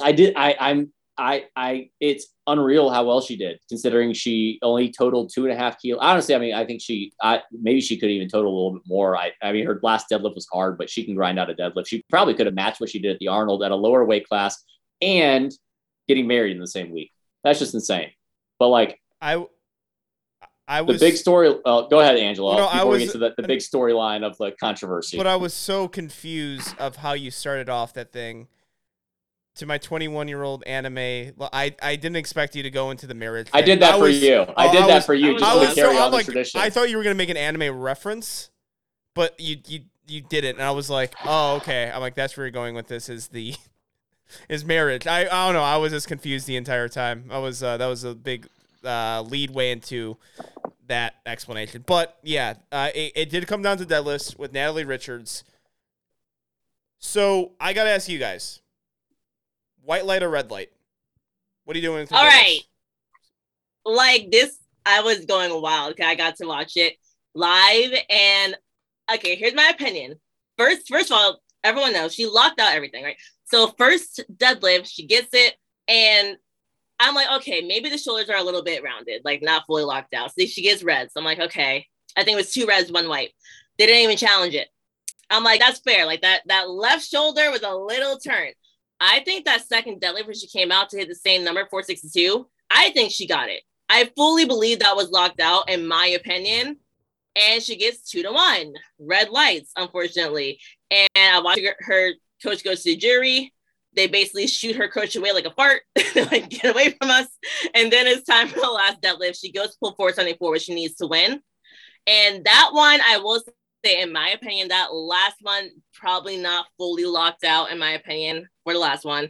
But at the end of the day, I think it's kind of crazy that none of them counted because I watched her live at the pro. I watched her live at this meet. And in my opinion, her deadlift didn't change really. Like, I feel like that second one, like, was the exact same deadlift we saw at Carolina Primetime. We saw it at the pro, and so it kind of drove me crazy that I don't think her deadlift has changed, and the judges just like referee changes made them give her a red light or red lights.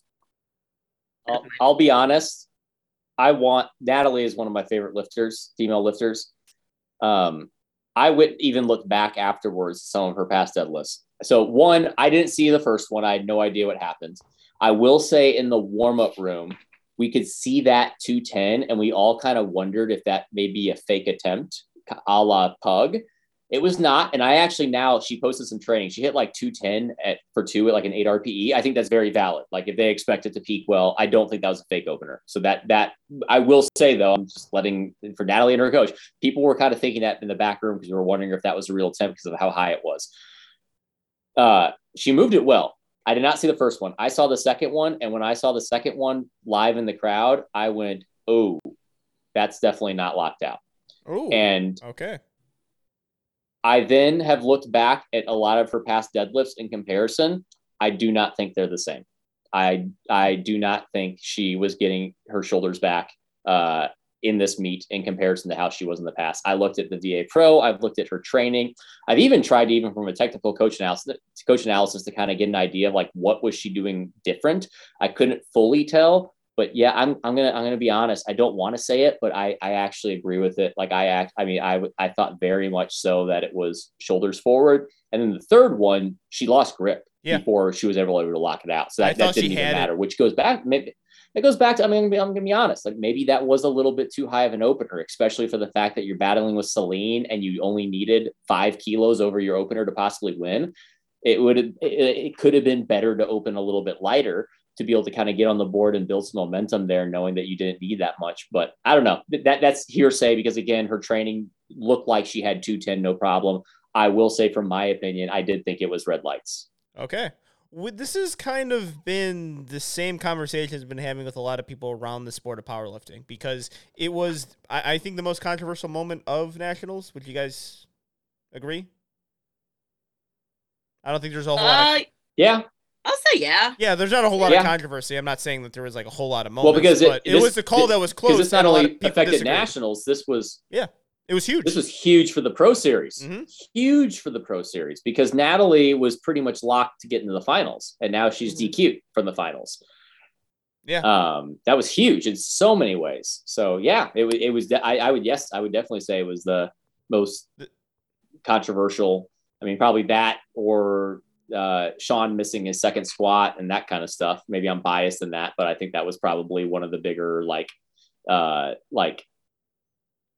shockers in the sense of like, wait, he misses second on not strength. Living up. Oh, okay. Controversial. I'm saying like as far as calls go, because like a lifter not. Okay. I mean, sorry to. I mean, we're kind of used to Sean not doing well at nationals, but I'm sorry, Sean. I had to say that, but we are kind of used to that. I think as far as calls go, though, like that was the most talked about because, like I said, talk around the powerlifting world. I had a lot of conversations with this. I was in the lift going back to the Airbnb because I was competing the next day, and Joe actually forced me to go home early because I had to eat my pint at Ben & Jerry's so I can actually get this gut cut, kind of going. I only got to see the third deadlift. But then when I saw the replays of it, when I saw people talking about it, it was kind of what we just had between Solana and Steve. One saying that they thought the second one was good, and one saying they thought the second one was red lights, and they kind of understand it. And everyone else is kind of the same thing. Garrett, I actually think, had a pretty good explanation from it. He's like, I don't know. I mean, of course, you're going to get the fucking unfiltered truth from Garrett Fear, and he's the biggest red light, white light Nazi judge there is in powerlifting. He's the police when it comes to it. He's like, it was close. I don't know if I would have red lighted it, but I could see why you would red light it. And I'm the same way. Like in the moment, I think I'm white lighting it, but looking at replay, I think I'm red lighting it. It was a close move, so it was a close call. Whenever it's a close call, whatever the decisions a judge make, in my opinion, is right. If you're having people debate about it afterwards, whatever call you made on the platform is right.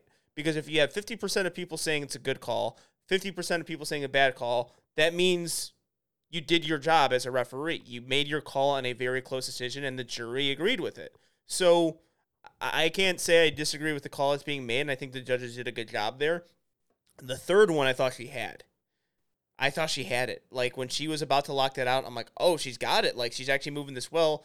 Yeah, and then she just missed grip. It was an unfortunate thing. You don't really want to see that trilogy end in that way. You never know. You might see it again with Natalie Richards and Celine Crum. I mean, I could get a fourth one. I can get a fifth one. I can get a saga between Natalie Richards and Celine Crum. I've seen two of them, and they've both been fantastic. But it was a dramatic finish, a photo finish. But I do remember Celine Crum's second, or her squat and bench. I'm like, this is a battle. This is not Natalie Richards walking away with this. Celine is on today because her squats looked really, I think squat and bench looked really, really good. And I was just thinking, like, it's not going to be smooth sailing for Natalie Richards come deadlift. When I was commentating the Carolina Primetime, around the first and second attempt, I could kind of tell Natalie was going to win when it came to deadlifts. This time, absolutely not. Celine was there, and in my opinion, on the day was a better lifter. It's great to see. It's great, and it's been it's also been a long journey for Celine Crum too. Like, a lot of adversity, and had to lose to someone twice before you get there. It's not easy. Solana, were you watching in person or on live stream? In person. Because, well, you're going to disagree with this. I thought on live stream, it was more debatable that I don't know if it was white or red lights. In person, I thought it was immediate. To me, it was immediately like, oh no, that was not locked out. Mm-hmm. I thought it looked more shoulders forward in person than I even did in video. I can't get mad at you because I was standing next to all my friends and I asked them, like, right after a second, I was like, no way. And they were like, actually, I don't know, man. Those shoulders weren't super long. So in the moment, even my friends were like, I don't know. But, like, I don't know, man. My point of view, it looked fine. Maybe it's my angle. Maybe I should have moved around. But at the end of the day. It's one of those things that, though, if it's that close, that you can't call. I don't know if you can call that a bad call. No, because it's 50-50 to where, like, you know what, if the judges are going to say it, it's valid, and it's just something where you have to fix in the future. I mean, I've used Demetria. Like, Demetria, I didn't think her knees were soft at the VA Pro, but you know what? I can kind of see it, and so therefore we had to fix it. Well, I mean, it's like every sport, right? Like, every sport, when there's a super close call, the fans like to slow it down super, super slow-mo and then see, like, oh, was he inbounds or out of bounds? And it's like, guys, the referee doesn't see that shit when they're making the call. They see everything in live act, and we do not have that technology in powerlifting, so we can't see that. People are then coming to me with that kind of stuff. For now.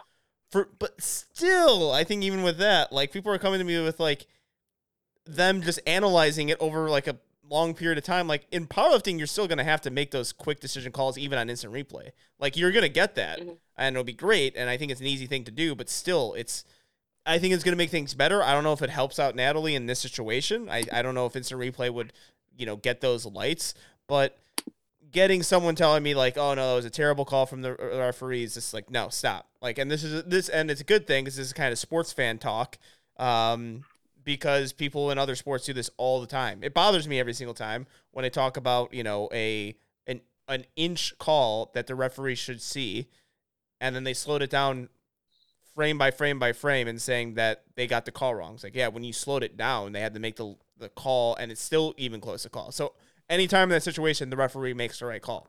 That is that close. But yeah, massive, I would say upset there. Because I think Natalie Richards going into this was, I think, the favorite to win lightweight, arguably the person to win the pro. Now things are really shaping up. That's going to be a great battle with Celine Crum thrown in there. But we also had third place there. Got to give it up. Second.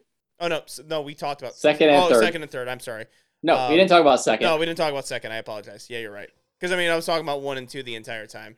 So for second place, we had Caitlin Berry for that. Caitlin Berry. Yep. She had a good meet. I was really excited to see her. I think everyone was most excited to see her bench press. She opened up at 270, which is an all-time PR.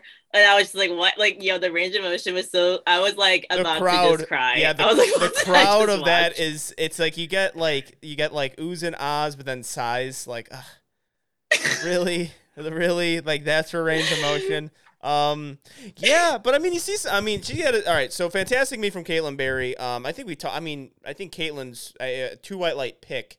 I think of one of our top choices to be one of the next up and coming superstars of this sport. Like with her with her squat and deadlift, like she's going to be an absolute force. But that bench, if though, Celine and Natalie stay in this weight class, I think it's a 3-way battle next year. At minimum. That bench, all right. The bench, though, it's great as far as weight lifted. I'm becoming one of those people where I think Joey Flex posted about this. Like, it's starting to become like the mixed grip trend now, where people are starting to do mixed grip because all the best pullers are doing mixed grip in the USAPL and IPF. That super high arch, low range of motion bench, the execution and the percentage of those lifts being hit at a big stage is not reassuring to me. And I have a hard time trusting it. I don't say change it though. Yes, you can't change you're not going to stop doing it because she can't bench that much if she doesn't. Yeah. But yeah, I mean, like you are taking a super, super big risk whenever you do that. You're probably not going 3 for 3.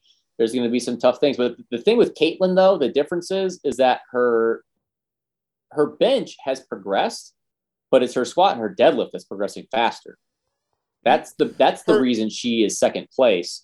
Her bench was already been like this. It's the fact that now her squat and her deadlift are starting to catch up to make her a well-rounded lifter. I think when we did the March Madness last year, we were talking about that with her, like, oh, she's got a big bench on her. And that was under her Midland programming too. So we're seeing what happens now if you don't have that. You're seeing some great progress from her. But I think that was kind of what we were saying. Like, yeah, she's kind of the future of female powerlifting. She's one of the future lifters. And since then, we've seen incredible progress from her squat and deadlift. I'm in love with her deadlift. That deadlift is gorgeous. So that's where I think she's really going to set herself apart and be in the battle of kind of like the 82 and a halves for females. Like that's kind of, I think, the premier weight class. You had just a lineup full of heavy hitters here. Solana? Yeah, no, I fully agree with you. Like, it was so exciting to watch her.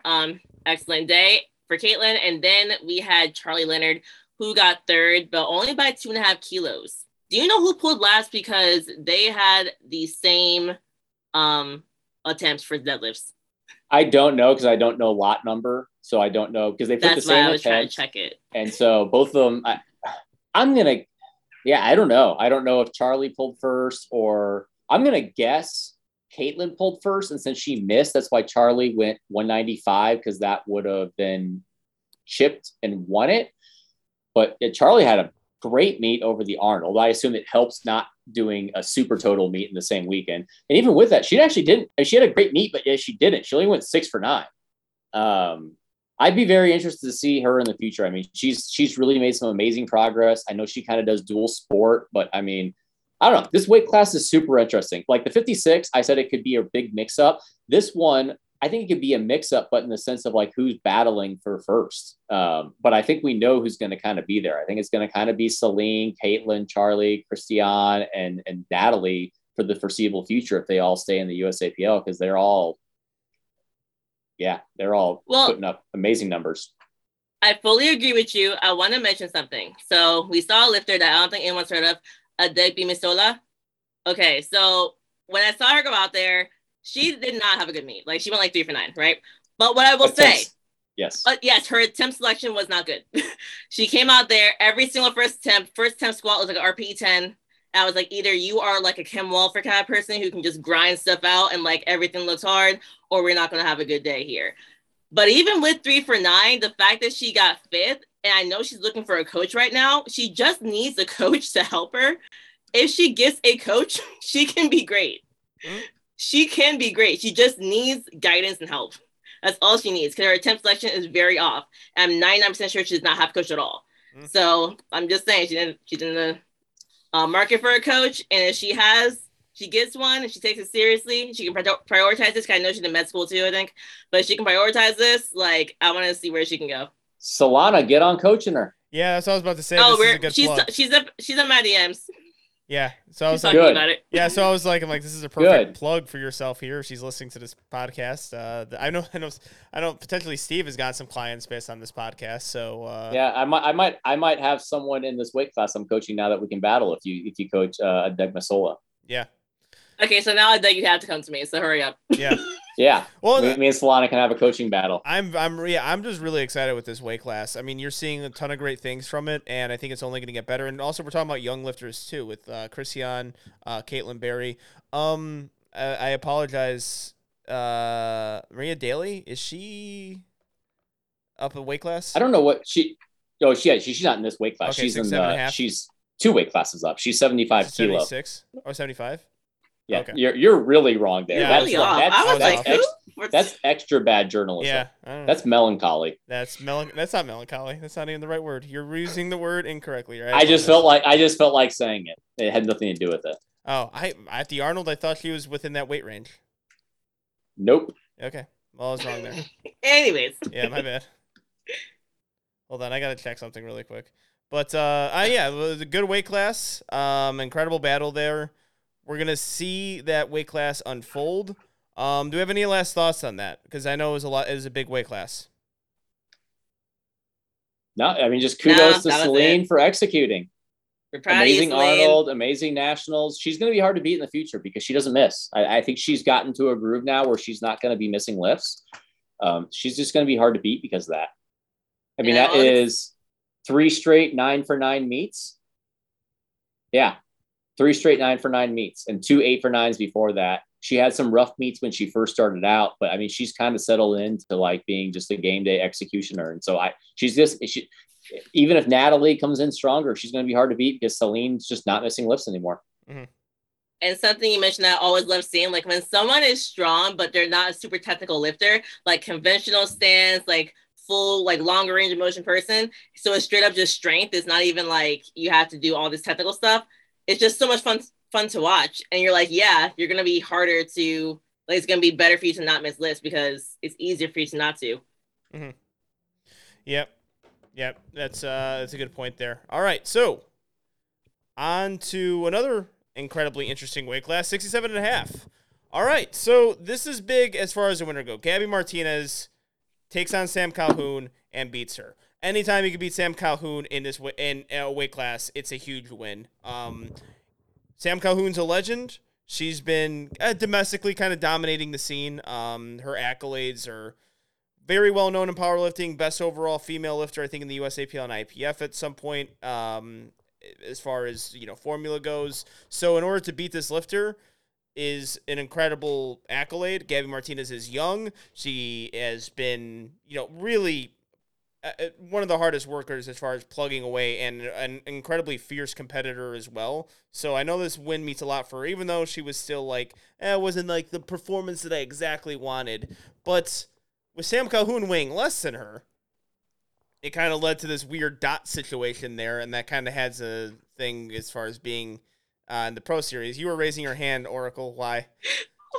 I'm just raising my hand in the Oracle fashion. Did I not say this is exactly what would happen? Oh, yeah, you did.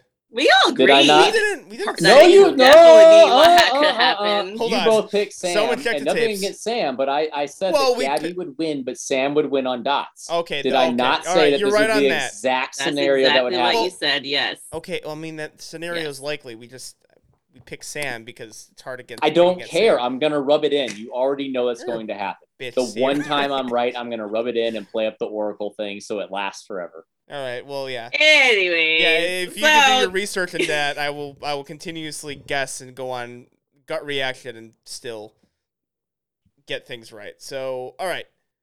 Yeah, I mean, it was a fantastic competition between the two. Didn't get to see a whole lot of it, unfortunately. This is going to be kind of the weird one here because all of us were incredibly busy during the session, competing, coaching, and competing.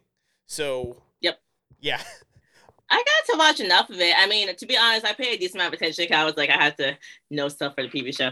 For the recap show. But, overall, Gabby came in, like, they both had her and Sam, very strong squats. Of course, Sam 3 for 3, Gabby 3 for 3, hitting that 418 squat that she had missed at the Grand Prix. I know she was happy about that. She talked on the podcast about how mad she was that she missed that attempt. So she hits 418, nails it. I watched it again on the live stream. It looked good. Like, it wasn't even a grinder. So I'm like, that was excellent. Comes into bench press. She has 264.5. That is still a PR for her, even though she missed her third attempt. And like I had mentioned this in our previous show, Sam Calhoun, that weight cut knocked a little bit off her bench press, which I thought would happen because she had just PR'd her bench at the Grand Prix. And I was like, when you're cutting, will you hold on to that bench PR? She did not. But she still went 3 for 3 for bench press. And then we get to deadlifts, and Gabby goes 2 for 3, but she pretty much had it essentially beat after that second attempt. You know, she missed her third at 485 because Sam goes for 499. Even if she had hit that, she still would not have beaten Gabby, but she missed it right at the top, lose balance, and kind of just had to drop it. So overall, it was a great battle. It was essentially a battle until deadlifts. And one thing I will mention about Sam before I get into everyone else, because it's a stats class, as we all know. Sam weighed in. We knew she was probably going to be around 63, but she was like 61.9, like super, super light. So I talked to her about that, and we were joking around saying, like, you should just be 60. Like, that's so close to 60. And she will be. All right. I was afraid to mention I that. I kind of wondered that. Yeah, I was afraid to mention that because so many conversations happen where I forget what's confidential and what's not confidential. So I think we do a pretty good job of not releasing anything, but so we're just talking about the 60 kilo weight class being incredibly interesting. Well, we throw Sam Calhoun in the mix. Yeah, it's even more interesting now. I mean, you have one of the best female lifters in this federation's history competing within that weight class, and it's gonna be great. But you know, it's weird. It's kind of strange between Gabby and Sam, because I would say Sam. This is where you see the issue with that weight change, going from the IPF to this, because Sam is more of a 63, and Gabby's more of a 69 kilo lifter. So that's kind of the strange thing you get, and you do get a weird gap between them because. Like, Sam can make it down to 60 kilos, and Gabby Martinez, I think, is a perfect 69 kilo lifter. Like, that's where I think to be the weight class for her to, you know, get herself in position get herself in position to be the best in the world there too. I mean, she's the best 67.5 kilo lifter though in the world. It is interesting, like, between the two as far as the battle goes because of the weight difference. Yeah, I agree. What I'll say with Gabby too, and credit to her, she totaled 7.5 more than Sam Calhoun's ever done. So I don't know if Sam, if she didn't cut, could have beat Gabby on total. But I really like the idea of Sam going down. Like Angelo said, like, I don't think this is a natural weight class for Sam, where for Gabby this is. And so it's going to be hard to keep up with Gabby. She's going to keep progressing here. Maybe I'm skipping ahead and you can chime in with Gabby and Sam stuff, but I'm going to bring up, honestly, the biggest shocker, and it's kind of weird to call this a shocker, is the fact that Jen Thompson PR'd her total and almost got second place. She's unbelievable. I'm not completely shocked. It's more so the fact that I think we all thought, like, her deadlift has been an issue ever since her hip surgery, and I didn't know her deadlift was back like that. I knew she could squat. I knew she could bench. I didn't know she could deadlift 440 again. And the fact that she could, I mean, she PR'd her total at what was her 48 years old after doing 2 bench only meets. She did single ply and raw bench only. She did both. I don't know if she even did single ply. I think she maybe just did raw and competed single ply and just won it anyways. Honestly, I mean, one of the most impressive performances of the entire weekend was Jen Thompson at 48 years old, PRing her total after hip surgery. That was incredible. Absolutely incredible.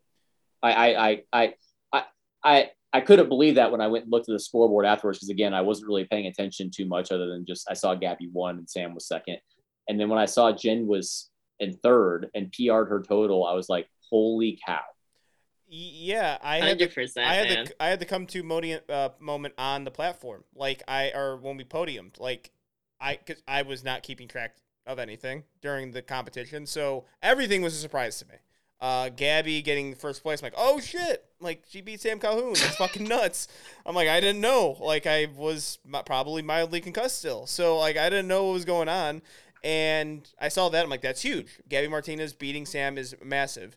And then when I saw Jen get third, I'm like, it's not an easy weight class to get third on. It's just not.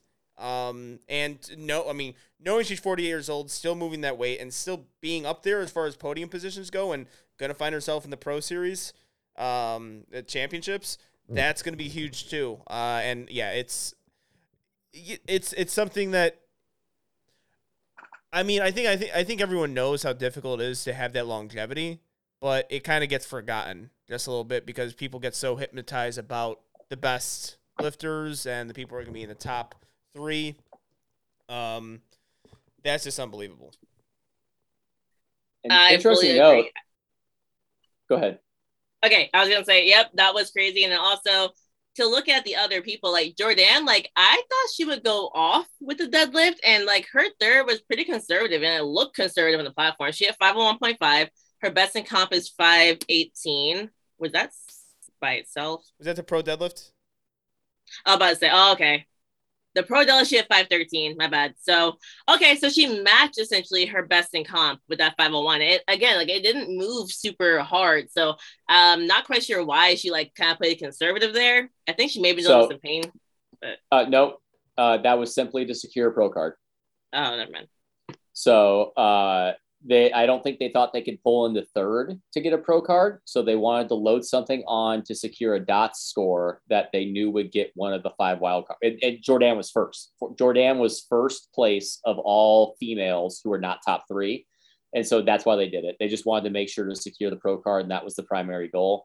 And what I was going to say before we kind of talked over each other a little bit, Sam, Jen, and Jordan all underweight. I think maybe Jordan's the more important one there because Sam, we know, is going down now from the inside information from Solana. Jen, I don't think she really cares to like fill out this weight class. She probably just kind of feels comfortable there. I mean, she's lifted so long and she's probably just going to be around like 142, 143. Jordan, though, still she weighed in at 141. She could very well fill out this weight class. And again, that'll be something interesting in the future. I think Gabby is definitely the favorite here, but I'll be very interested as Jordan fills out this weight class, how that will play out in the coming years. Mm. And you saw some, I mean, this is another weight class where I think you're going to see the most dense population as well. You're going to see a lot of lifters going to 60 and 67.5, and you've seen that too, as you know, even out of the podium position. So for 67.5, Haley Hunter, excellent young lifter. I think she could make her way up just going into that top 5 to top 3 range. Elisha Gardner, we know a lot about her past performances. It was on for prime time. Also a young lifter. She competed at junior nationals too, getting herself into this position at prime time. I mean, again, like, and then this all in this fray, you had Jen Milliken competing there too. Julia Williams, I know for a fact, she locked out her third deadlift, but got 2 red lights. So it was just kind of a tough call. I know she was on the platform I was on with my 2 masters lifters, and she wanted to go protest, but in the regular sessions, there's no jury. Yeah. So she couldn't protest. She was that deadlift away from possibly being 6. So yeah, it's very deep. Like Gabby was kind of the runaway favorite, but if you were to take away Gabby from Sam all the way down really to Brianna Abbott, it's darn close. I mean, we already knew it. It's the 80. This is like the 82 to 93 kilo weight class of the women's side. Yeah. Also, that whole no jury thing, like that's not supposed to happen. They don't have enough volunteers. To be a jury there. Yeah, really? You can't get away. That happened in 2019 as well.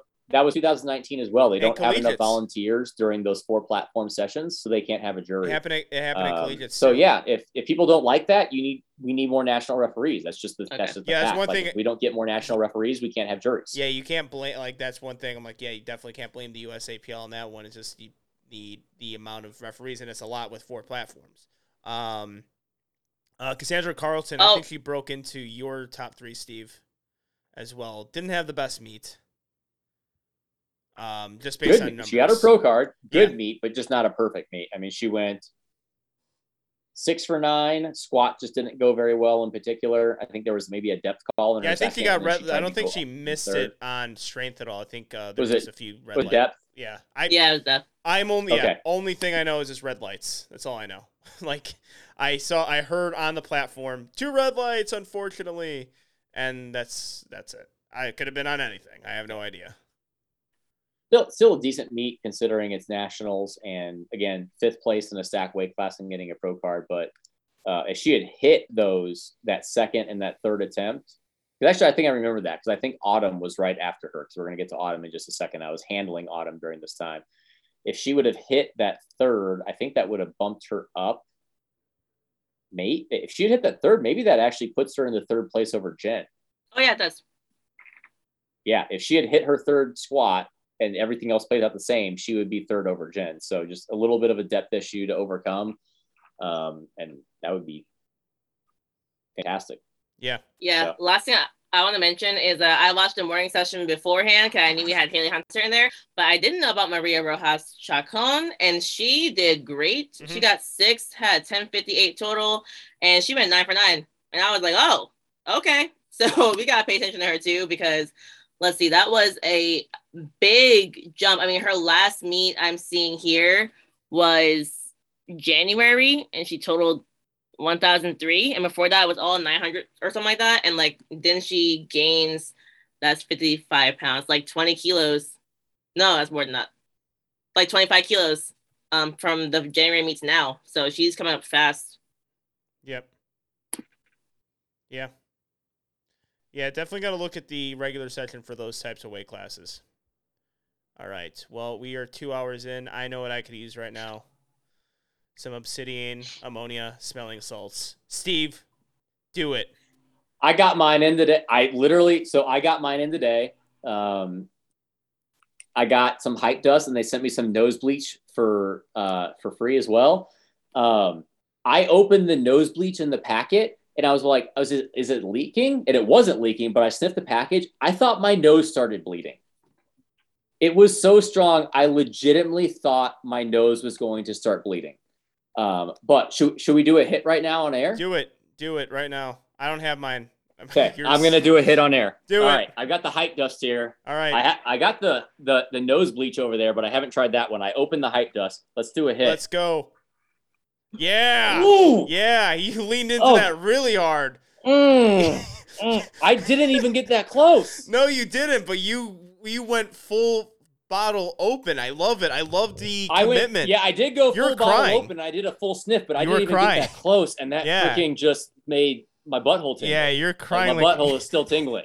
crying like a bitch too. Good lord. Use promo Yeah, code if 2WL15. this is on YouTube, you see Yeah, my you're- eyes right now. You look horrible right Oh, now. gosh. Oh my god. It looks like you just found out the Beatles Mm. broke up. My lord, you're crying horribly. Use promo code 2WL15 on all Obsidian Ammonia smelling salts.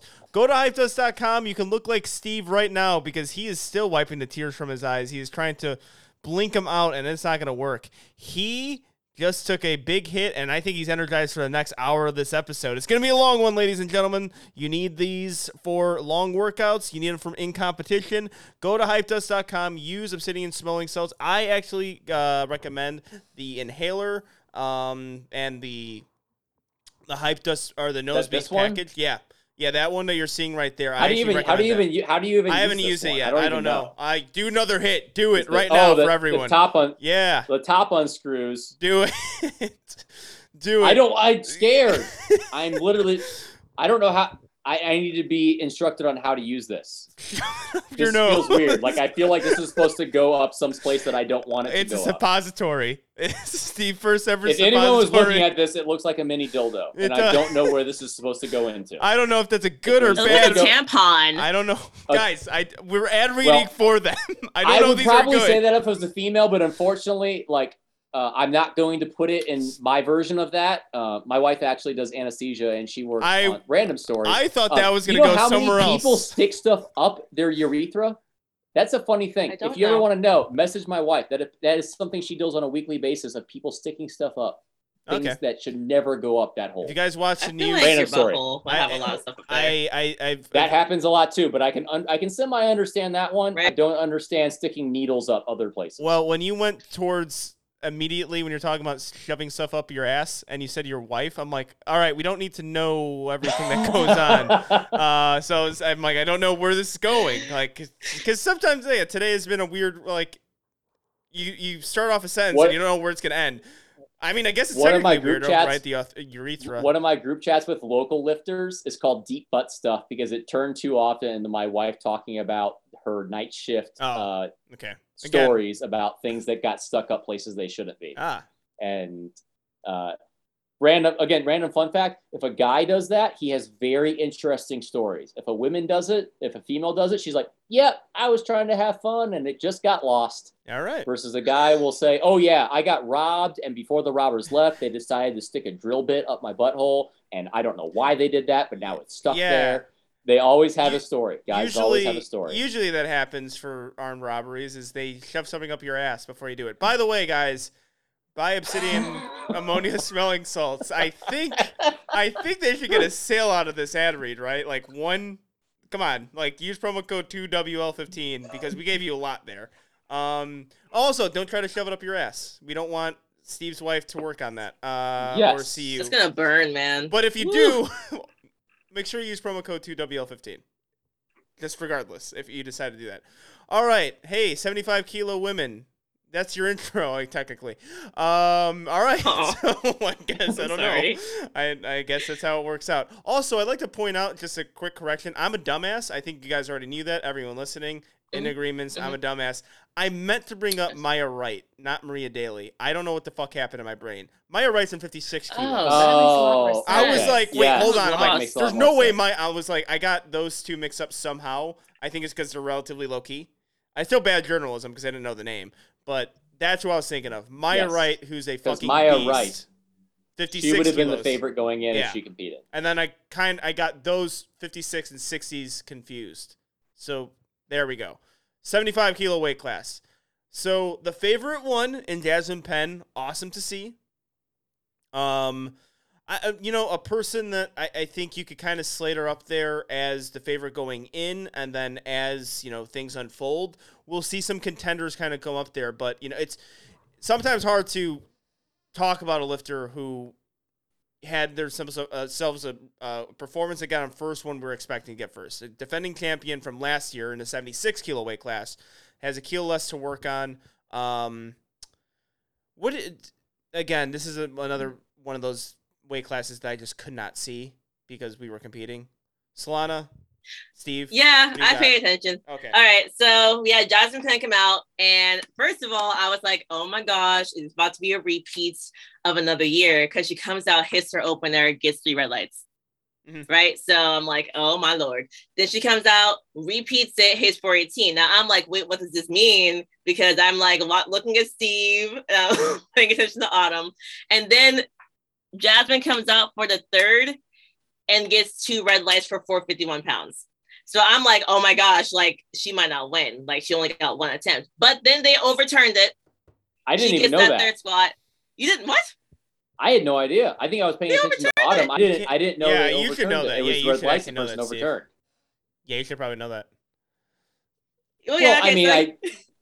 I knew at the point I needed to that she hit the lift, but no, I did not know in the moment because I was having to rush between Autumn and Sean. So as soon as Autumn hit her squat, I was rushing over to Sean to help him out because he was getting into squats and whatnot. So I didn't even know that. Okay, go on, Slot. I didn't even know that. That's news to me right now. So that happened. And watching, we had Claire Zai. So Claire, she gets to move up a weight class, weighs in at 161. So actually, I didn't even know what she weighed in at. But I'm like, okay, I'm expecting her to surpass at least 407 because we saw her hit 407 at like RPE like 6 on her Instagram. She comes out his 413. It literally moved like, I don't want to say opener, but a second, a light second. Yeah, like I'm like, that was stupid. She had more in the tank on her third. I'm like, she could have jumped, I think she could have jumped 7.5 kilos. I'm not even lying. But she took it easy, hit the 413 with a PR. She's really, really hyped. We see Autumn come out and smash 446. That was really cool to watch too. She gets all 3 of her attempts. So at this point, I'm like, okay, cool. Like her and Jasmine are kind of close. And then we get to bench press. Jasmine hits her 281 bench. So she gets all 3 of her benches. And that was where she like really started to take that lead because she's got a big bench above Claire and Autumn.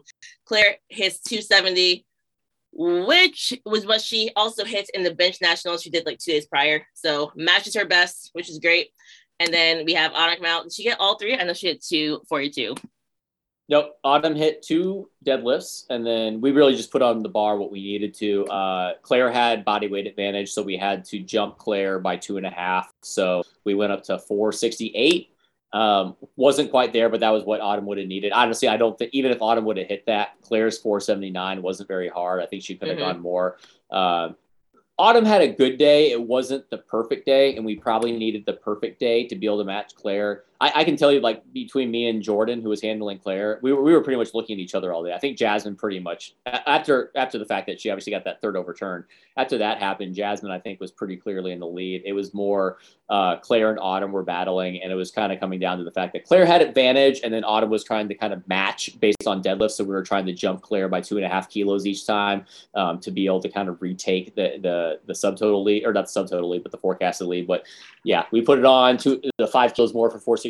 Wasn't quite there for Autumn, so that had it wrapped up for Claire at that point, and then she put on what she wanted just to kind of solidify her total for her third. Yep, and she smashed it with 479, and then Jasmine comes out. She goes 3 for 3 she goes 2 for 3 for her deadlift. So she gets first, gets second, 462. Again, she was in the lead by at this point, it didn't really matter. Goes for 474, misses it, just doesn't have the strength for her day. But all in all, I think what I take from this, like with Claire being in this weight class and how easy everything moved, come next year, I think she'll be fighting Jasmine 100% for first place. Well, I'm going to be biased. I'm going to say I think it can be a 3-way battle because Jasmine's kind of been in the same spot for a while. I think she has a pretty busy lifestyle still in school. She's been at that like 545 range. Autumn added 20 kilos. Obviously, Claire added 20 kilos from her Arnold. If they both add another 20 kilos, that's 3 people going over 540 next year. So obviously Claire has the ability because she's obviously going up a weight class that's very, very beneficial for her. But I think honestly, it could be a 3-way battle next year. I think that is very, very likely. We'll see if anyone else, we'll talk about other people. We'll see if anyone else can bump up, but it was a pretty distinct like top 3 and then the drop off from there though. Yeah. We had some really, but yeah. Yeah. And I got my top 3 in order. Anyways, go ahead. Congratulations on that. I had, of course I picked Autumn second. I do not regret that. No regrets there. Yeah, 4 and 5 was Shannon Carr 4th. Yes. Okay. And they got the same total as Latanya Wise. Did you see any of Latanya's lifts? Shannon, I'm a little bit more familiar with. Nori athlete. Seen some pretty good work she's been doing over the years. Get herself in 4th, and that's actually, that's a regular session, 4th place. It's not the easiest thing to do. So, and I also a young lifter as well. Lady Di just missed that 5th place spot. I know on her squat. She was not able to get that. She was upset, but again, this is why you kind of shoot for that prime time to know exactly what you have to hit in order to like kind of solidify yourself into at least a 5-2-3 range. Like put yourself in that position. But yeah, I apologize for the people listening. This is the weight class, and I'm the 6.5 kilos too, where I just could not really keep track of at all. Like I was way too out of it. And also, Solana, hats off to you. You've been paying attention even though you're competing. I cannot do that. Like I'm not even paying attention to fucking like Nori or Russ and Gruden. So I got to give you kudos there because that's a very difficult thing to do. I'll be honest. I think I was more focused on watching everything than my own competition. But I enjoyed it. I was chilling, man. I was just happy to be there. We appreciate the sacrifice. Thank you. That's it's gonna be needed for us. All right, can we move on to the 82.5s? I think so. All right, 82.5s. Our girl K won. We all had her winning. Another great week for every single one of us. Yeah, I'm at the Google sheet. Steve. Oh wait, know it all. I thought Solana picked Michelle. No, we were pretty. All right, so. Yeah, I never changed it to Michelle, but I talked about how I thought Michelle could break out. Okay, yeah. In the episode after we did the preview show. Yeah. Okay. Yeah, and we'll talk about that because I actually think that's pretty interesting there, that 2nd place, because I was commentating this, so I actually did get to watch. But Kay, incredibly happy for her. Ends up winning. Well deserved too. I mean, favorite going in, works her ass off to get into this position, and has done a fantastic job there. I think this is a great weight class for her. I know there was a little bit of a difference there between 82.5 and 90, where she's going to go. I think, with the from my understanding, takes a relatively big weight cut, right, to 82.5. Yeah. Okay. Yeah. I'm not mistaken there. Also, big week for her. Hey, Kay, you should have told me you were getting married. I was there. What the fuck? No, Sorry. tell me I'm her favorite co-host. I didn't get should the invite. have in the bridal party for choosing her last year and this year. Yeah. Why am I not in the bridal party, Kay? I thought my girlfriend would at least get the invite. Maybe not me, but at least my girlfriend. I don't know. I'm giving you a hard time, but yeah, I didn't know that. I just saw it in the store. I'm like, that's fucking amazing. And so her and Celine Crumb, right, with a fantastic week in lives, right? Like, just both get married and both winning nationals. You gotta love it. Again, incredibly happy for her. Deserves it. Looked great all day. Michelle Robbins, though, someone again, like, not a whole lot of information going into the preview. I think you nailed it right on the head, Solana. Like, openers were set too high. It was a bit of a roller coaster. Squats were a bit high. Everything was a bit uncertain, janky kind of lifts, and gets second. That's how strong she is. Just fucking strong. So she's incredible. If she's someone that I don't know if she has a coach, but if she does, I'm going to say it, maybe get a new coach. If she gets someone that can help her lifting the competition standard better, she's incredibly strong. Honestly, I'm going to say it. Like, I love Kay, but Kay struggles to get to this weight class.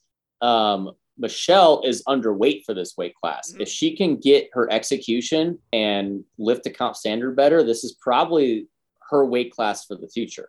Yeah. I know. She's legit 4 kilos under. Like, she's way underweight. So, Michelle, if you happen to listen to this, I'm a DM you this podcast. Please listen to it. I'll give you literally the timestamp. Okay.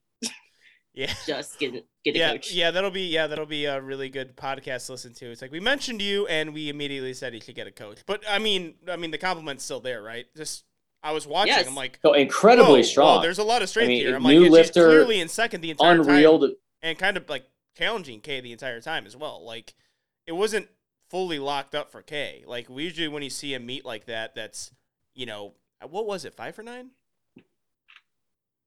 It wasn't a great 6 for 9 or 5 for 9. It was not a 5 for 9. Okay, so yeah. Whenever you get that's and still pushing for the win, that's crazy. So, yeah, I mean, the guy said it right. Like, I don't know coaching, and I don't know much about her at all.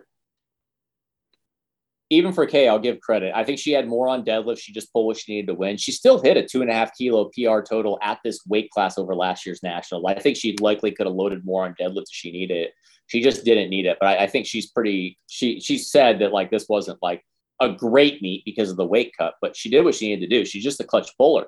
If you need to load the bar up for a third attempt, you pick Kay Webb to pull it. Yeah, that's a very good point. That's the one good thing about having deadlift in your back pocket. If you can stay in it for the whole meet and then pull for the win, you're in a pretty good spot. Mm-hmm. So hats off to Kay. I'm excited because I really at one point was like, will she make weights for the weight class? And she did. So that was a big cut. I know it was tough for her. And like, just talking to her a little bit after, like, her and her new wife, they both talked about how it was a rough cut, but she got through it and showed out. And third place, only one person picked Michael Ward. Do we know who that is? Is it you? Yeah, we know. It was me. Yeah. I was the only one that picked him. Picked her. Yeah, third place. Yeah, she had a really good meet as well. Mm-hmm. Yeah, she did. Yeah, and she looked, relatively good throughout the day. I think it was a 25 kilo PR total. Yeah. So really, really good meet from her. She's another one. I mean, I could see her being in the challenging for possible first place next year if she kind of continues on the trajectory, because she's pretty new to lifting in general, or at least new to powerlifting in general, and it's making some pretty rapid progress. So, and then that was real close with her and Tiana Coatney, though. I don't know. I didn't watch this session. This was me and my wife's date night. Mm-hmm. Was Tiana in prime time with Micah? Were they going kind of back and forth? and then Micah kind of pull into third place after Tiana pulled, or was she in the morning session? I believe that was the morning session, so we had to bring that up on the Okay. live stream. Yeah, because I think everyone you're seeing, Michelle, Kiana, Abby, Elantra, and Miko were the ones who were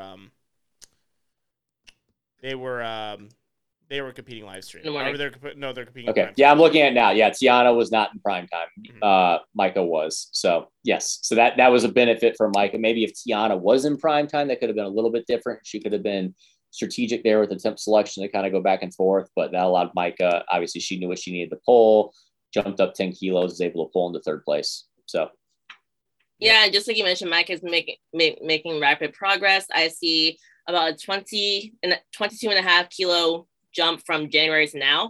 And like you said, she's very new. She started in 2019 and has only done 4 meets. So we can definitely see this be a battle next year, depending on if someone gets a better coach and if Kay stays in the weight class, which I think she will, if I had to guess. Yeah, Kay probably will, because, I mean, we're going to talk about it soon. The issue going up a weight class is who's in the next weight class. Yeah, want to bring it up now, unless we have some closing thoughts on 82.5? Yeah, I think we're good. I mean, it's going up to the 90 kilos. It was the return of Daniela Mello, which it is interesting. I think Daniela she was about spot on with what we projected. I projected Daniela at 1250-ish, and she hit 1257. But she didn't have like an easy win. Now, I don't think she ever was in risk of losing, but Carly and Marina had meets, I think, well above what we expect, especially Carly, because I think she had a private account. We didn't really project anything for her nor talk about her nearly enough, nor was Carly. Carly wasn't in prime time either, correct? She was in the morning session. So she set that total in the morning session and it lasted all the way through. Mm-hmm. I don't know. I still don't know enough about Carly. I wonder if she can challenge Daniela in the future. I mean, that's the biggest question mark there. I mean, I think there's no surprise Daniela won, had a fantastic meet. I think my biggest thing there was the breakout of Carly, though. Yeah. I will have to say, Marina Sheldon, we definitely overlooked her on the podcast. I think, yes, Steve and I did not have her in our 2 and 3. Solana did have her second. We did not, and really the evidence was there where she could add a meet that I like. Saying that you're going to challenge Daniela Mello is difficult, but we were watching the live stream and commentating it it's not like Daniela saw us miss or make her lifts. Now, is Daniela going to hit her lifts? I'm pretty confident that she would, especially because it's kind of like her return, getting onto the platform. And Noriega was going to put in something that's going to be safe for her to hit, but Marina was pushing her at least, and yeah, we overlooked, hand up, we overlooked you, as good as advertised, and looked really, and I think that's a person, if you're saying Carly, I'm saying more Marina, both of which can push Daniela Mello, and there's not a lot of females in the world who can say that. 100%. Marina walked up to me before she competed and she was like, "Hey, I'm Marina." I was like, "Oh my gosh, hi." She was like, "I'm so happy you chose me." Like, she's like, "I was so pissed off at Angelo." I don't think she mentioned Steve. Yeah, she just said I was so pissed off at Angelo. Yeah, like he didn't even talk about me. That always happens. But man. she did, but she said she do. Like, she had a strong meet, and I also see her just really building up in the future. She had a good day. Wish she got the last deadlift, but I want to see her hit it next time. Yeah, and also, I mean, again, that's a chop on my end. That's me, hand up, admitting I was wrong, because it's not like she's some lifter that, like, we haven't seen. Like, she's had good meets. Well, she's had really good meets. Again, there's no videos on her Instagram page. Marina? I'm not going. Yeah, I had that as a note. Again, I don't remember, but there was no videos. So, like, yes, we overlooked her, but there's only so much we can do when we don't have any information. So if we don't have, I literally mentioned like that I could see her based on her trajectory, like being in position to be top 3. But since I didn't have any video proof, I wasn't going to put her there because I at least had some video evidence of some other lifters doing things. So yes, I agree. Like, she definitely like showed out and we didn't pick her. And so we're wrong there. But again, if someone doesn't post videos on Instagram, that is our only way to ever know of any information about how someone's lifting's going. Yeah. And moving forward, guys, if you want to be mentioned on the podcast, please post your lifts. It's not hard to do. Just post them. I promise you, your competitor will not get stronger because you posted your lifts. Well, Marina does. I will still say that she does post her lifts though, like enough. Like this is kind of me just. I mean, I don't know enough about it getting like a full scouting report, but it's like you see something from a meet. I should have had her in my top 3. I went simply based on familiarity with my top 3. Which Instagram account are you looking at? I'm looking at Marina lifts things, and there's one video. The Solana, what are you? I lost it. What's the exact? I went based off of her numbers. Oh, okay. I did not even find her right when I was looking for her. All right. Her numbers look good. Yeah. While you look for that, powerlifting SLP, the powerlifting SLP. Oh, boom. Oh, well, even with that, I mean, she has one deadlift and one squat. So again, I'm just saying, there's only so much we can do when there's one deadlift and one squat posted. Yeah, that meet though is solid. Yeah, it was solid. We had that meet, but like you can't project much over that when you have one deadlift and one squat posted. That's about what you did. Granted, you don't have to. Again, I'm not discrediting. I'm just saying, like, if you call us out, but you never posted anything for us to have any idea that there was progress, we can't predict that. So you don't have to admit you're wrong because apparently she doesn't care about your opinions. But God damn it, admit that you're wrong and you overlooked her. That's all I want to hear. It sounds like you're defending. I already did. I already did. I want to hear it again. But I'm not going to say I'm not saying overlook. I'm saying I'm wrong. I'm not saying overlook because you can't overlook someone when you have no evidence of anything other than what they did at their last meet. You're difficult. And speaking of meets, Kiona Peak had a pretty good meet. Our favorite. She went 9 for 9 for the first time Kiona since 2019. Yeah. Kiona, we love you. She went 9 for 9. She had a solid day. Had a PR total, a decent one too. Like her best ever before this was 11:24, and she had 12:07. So that's like 37.5 kilos ish. So she had a good day. Yeah, especially after some rough training with the back injury and whatnot. So because we didn't know what she would do either. Like she was one of the ones that we weren't seeing any training too much. So it was just kind of like up in the air of like where is she at? But she looked really good. Like her lifts. I mean, it was a nice solid 9 for 9 meet. There was really nothing there where I'm like, ooh, maybe she shouldn't push it because of the back. Like, everything looks solid. I think a good game plan and walk away with 3rd place and a solid total to go along with it. I think is a 10 for 10, perfect execution, solid meet. Should only be happy with that. It was just I was happy to see it. And I chose Alicia Webb in my top. Now, I will be honest, Kiona, I would have put you in there. I just assumed your back still hurt. But that being said, is it Alicia or Alicia, guys? I think Alicia. I've been calling her Alicia. I don't know though. I could be wrong. I've been calling her Alicia. All right. Anywho, didn't have her best meet mostly because she missed that last squat, so she did get a lower total than at her last meets at Masters of Iron. But I just really like watching her compete, especially after the pro when she had that cape on, and now I just love her. That's it. Yeah, well, especially that was the lifter video that Steve sent me. I'm like, all right, I'm a fan, because she had that's just an awesome one. It was great, and yeah, Masters lifter, but she's competing with the Open. That's what we said at Masters of Iron. Like, this lifter can compete with the Open, and really is one of those lifters, like Masters lifters, you can kind of tell like the age is catching up to him. David Ricks is a good example of it, where like every squat looks like his last. It looks so dangerous, everything, and then Jen Thompson too has to really kind of like labor her way through meets almost. I mean, she has hip surgery. Alicia's is good. Like, it's a good looking lift from 1 to 9. Like, everything is technically efficient. Single ply lifter as well, so I think that actually helps. And still competing in the Open. So, yeah, just nothing but praise from us for her. Anyone else in the session? I think it was a pretty cut and dry 1 to 3, unless I'm missing something. No, that was mostly it. Nope. But speaking of Masters lifters, we can go into the next session because we got Patricia Johnson, who just keeps getting stronger. I got to meet her, and like the way her body looks, I was like, yo, I feel like she would take your child and throw him across the room and like slap your mama. Like that was like the vibe I got. She's so strong, and like she looks strong. Have you ever seen like someone's older look strong and you're like, yo, like I'm scared of you? Like that's her. Yeah, I loved it. Yeah, I didn't get that vibe from her. Just gonna flat out say I didn't get that vibe from her. A strong lady, but she's a very sweet lady as well.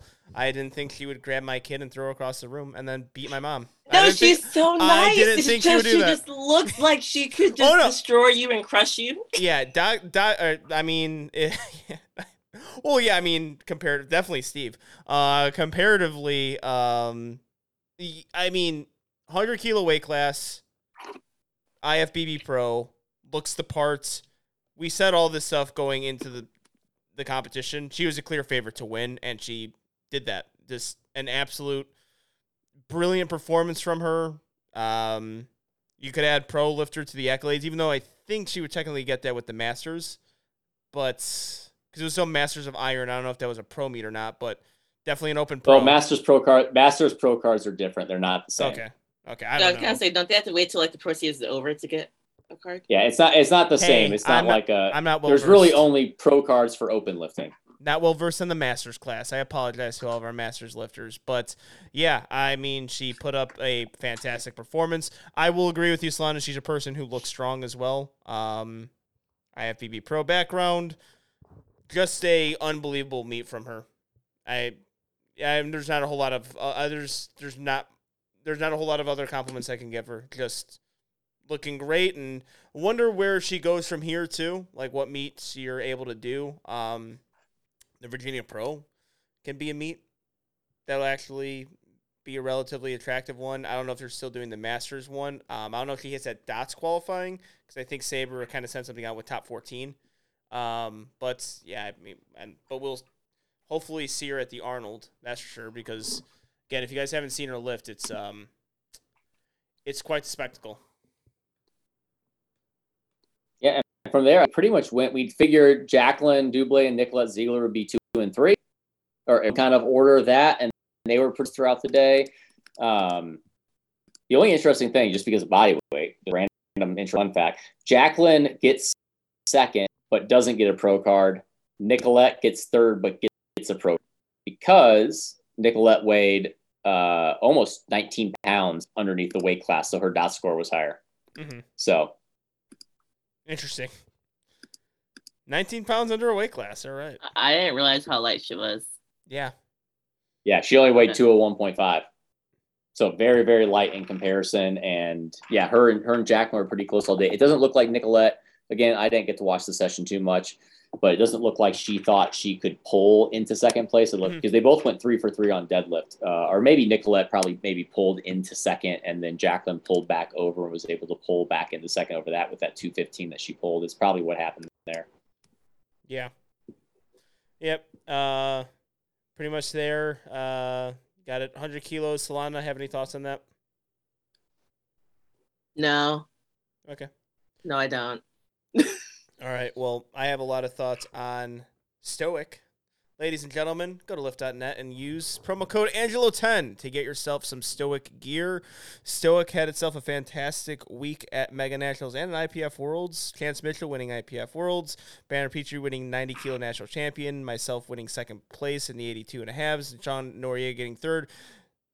And we were all wearing Stoic gear. I wear Stoic gear in the gym and on the platform because it's best at its quality, best bang for your buck as well. So use promo code Angelo10. It could even be more affordable if you use that promo code.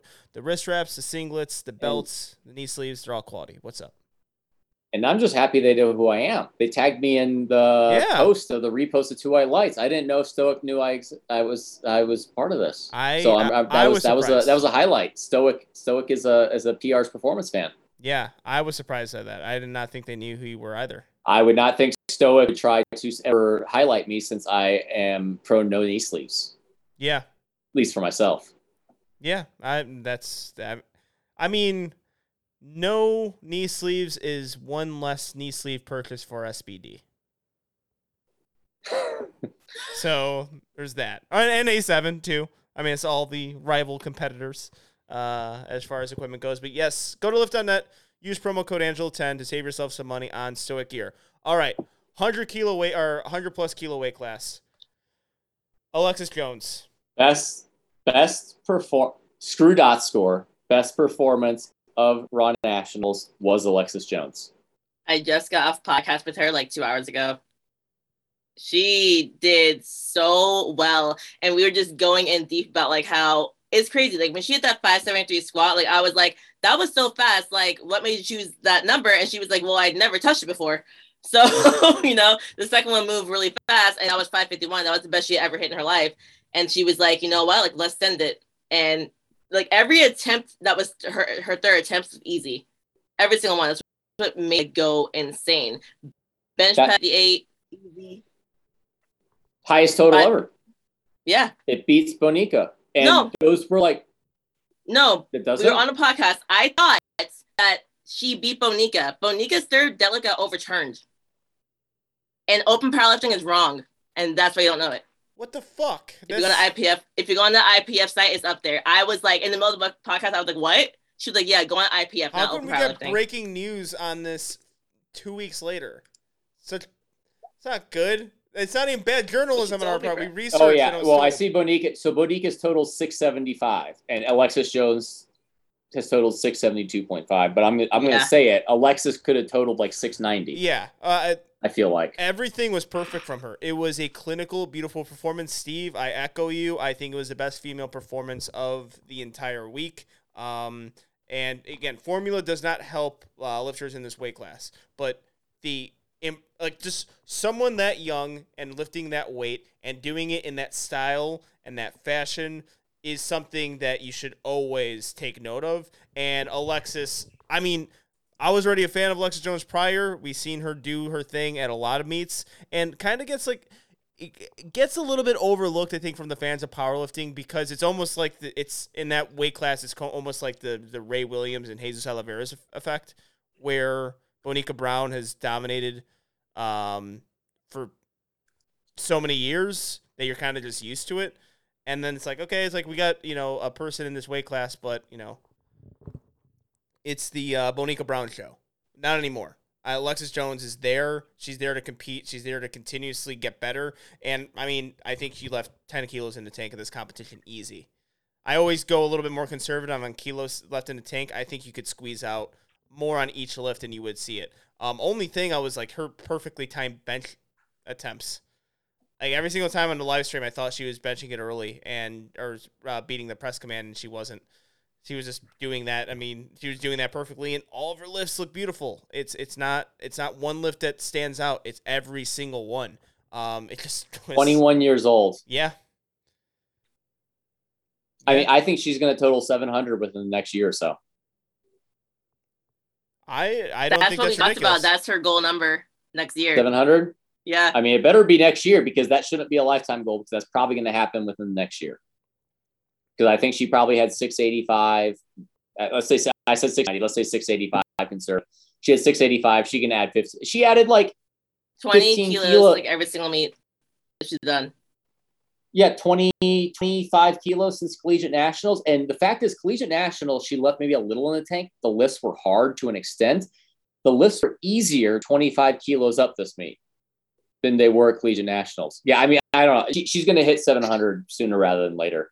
I'm picking her. She's going, I believe she's going the PA route. I'm picking her to win Worlds next year in Nationals and Worlds. Listen to the episode. I want her to do PA so bad. Doesn't look like She's not? Oh, really? I thought I heard somewhere she is. Ooh, a little bit. Okay, never mind. Her mouth, no. Well, either way, if she goes 700, I'm sorry. I don't think Bonica's going 700. Yeah, that was one thing I was looking at. Like, I was looking at Bonica's numbers. I'm like, she's really, like, trickled out and kind of hits the same numbers at this point. So, like Alexis will be the future. Yeah, yep. I think she's a present just based on that, right? That's the only, like, again, it was very well advertised last episode that my powerlifting history knowledge isn't very good. I don't know, like, who has ever challenged Bonica Brown, like, throughout a career. I just don't know that. like, I guess Sarah Brenner was like there in nationals, like she was putting up some good numbers. Injuries kind of derailed it, but Alexis Jones is right there with her. And just based on how those lifts looked, I don't know how anyone else could feel aside from just supreme confidence in her abilities going forward. I know it's a lot of pressure that we're kind of putting on her right now because I don't think Bonika's ever been challenged because I'm just pulling again.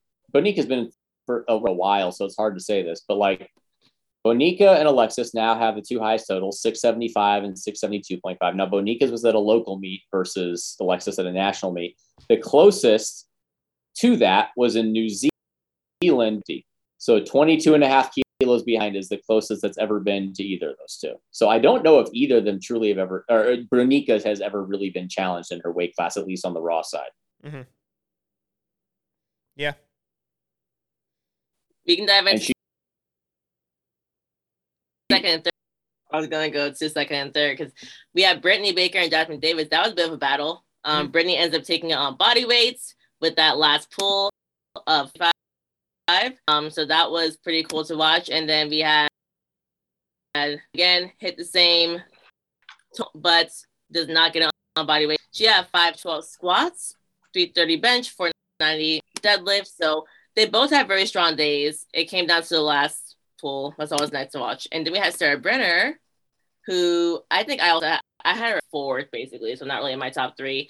And her goal, like I talked to her after, her goal is just like have fun and like compete. Yeah. It seemed so that overall, way, like based on called attempts, that's what it looked like. I was commentating the session. Based on called attempts, looked like just put your best foot forward, get yourself some momentum going forward. I know coming off an injury is really difficult, especially a lifter like her who's been in that position before. It's kind of hard reality to kind of come to grips with. So look great, look fantastic. I really enjoyed watching Jasmine Davis lift. That was one thing. It was some really good lifting. Technique wise, but kind of pushed into a weird situation at the end there with the final pull. Brittany Baker was able to get the win there. It was a really good weight class actually to watch too, because you did have a battle there from 2 to 3, and then also you had one of the better performances of the week with Alexis Jones. Like that weight class, as far as me commentating, was my favorite on that day because it was just so good to watch. A little bit of a battle, but also an all-time performance.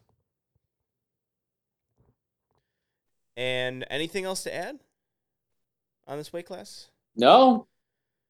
I think we just finished the Raw Nationals recaps. We did. After like 5 hours yeah. of content between men and women. Yeah, and I think this might be one of the longest episodes of Two White Lights history. So I think we made history. Oh, no, actually, Johnny Candido holds that one. Never mind. That was 5 hours, I think, alone. I think it was 6 hours of us actually talking. It was, I think, 4 hours got posted. So, yeah, we couldn't release all of that episode because it was this initial conversation, then post-conversation. But, yeah, Steve's yawning. He needs another hit of obsidian pneumonia. Solana, we have to thank you for coming on. It's actually a little sad because we have interviews coming up and you won't be here for them, and we have other episodes we're going to do. But hopefully there is a preview episode that we can have. We can join an American Pro? Or potentially. American Pro. That's WRPF. Oh, okay. I thought you meant for, but you messed it up. No. We got the American. I assume we're going to probably do an American Pro one. We're going to do a Corruptus preview show and a Virginia Pro preview show. We'll have to see the Carolina Primetime and TBS. I don't know if those will be preview shows or just kind of like highlights and other episodes. I'm assuming we're going to do an American Pro, Corruptus Strength, maybe the Raw Pro. Untested, I'm so confused on what's going on anymore on the untested side. Name your shit better. Untested powerlifting. The worst fucking names for powerlifting meets. I apologize. I have a lot of friends there. They might get mad at me for saying this. It's either they hear a word and then they run with it. Showdown. Everything's a showdown from now on. Pro. Mm-hmm. Everything's a pro from now on. Say what you want about the tested side. I think our names are a little bit cooler. And rant. Anything American Pro, Raw Pro, I don't know. Pro. I'm so confused, but I'm sure we're going to be doing preview shows for those possibly. Pro. I think the American Pro is pretty stacked, but we'll see how many people dropped out and get pissed at us for bad journalism for not knowing they dropped out and they don't tell anyone because that's the untested side. Yeah. Yeah. Yeah. It's gonna be fun. It's gonna be a fun one, and also maybe if we have a topic, Solana, you are the most unofficial or the most official, unofficial. Yeah, the most official, unofficial co-host we have on Two White Lights. Because all the other ones... It's an honor. Yeah, all the other ones that we have, they're obviously not going to join us on preview shows. We also haven't had any of our official co-hosts on, I think, this entire year. Well, it's hard to. Or unofficial. Noriego's on this year, I think. No. Yeah. Oh, no, we started off the year. We started off the year with Marcellus and Joe, with the council. Oh, no, we did that didn't we do that as our end of the year thing? No, I think it was the opposite. Your memory is becoming whatever. faded. Yeah, this is good. This is good content. Been a while. This is good content for the listeners. I'm sure they're loving the end of this episode. That's been 2 hours and 4. Editing this is gonna be fantastic. By the way, I can't wait for it. All right, so that'll do it. We're gonna get to more interviews and more Two White Lights content after these recaps episodes drop. I mean, I know that's what you've been hearing, previews and recaps, but we're getting more interviews, more topics, and some fun stuff that we're gonna debut. Be on the lookout. Probably next episode is going to be a Coach Client Confidential with Joe Stanek. So be on the lookout for that. We'll see you guys. And the Powerlifting podcast. Don't forget to listen to my podcast because we got lots of people coming on who are just competing at Mega Nets and some from IPF Worlds. Yeah, I apologize for bearing that. I think we might be sharing some guests coming up too. So it'll be good to get both of that.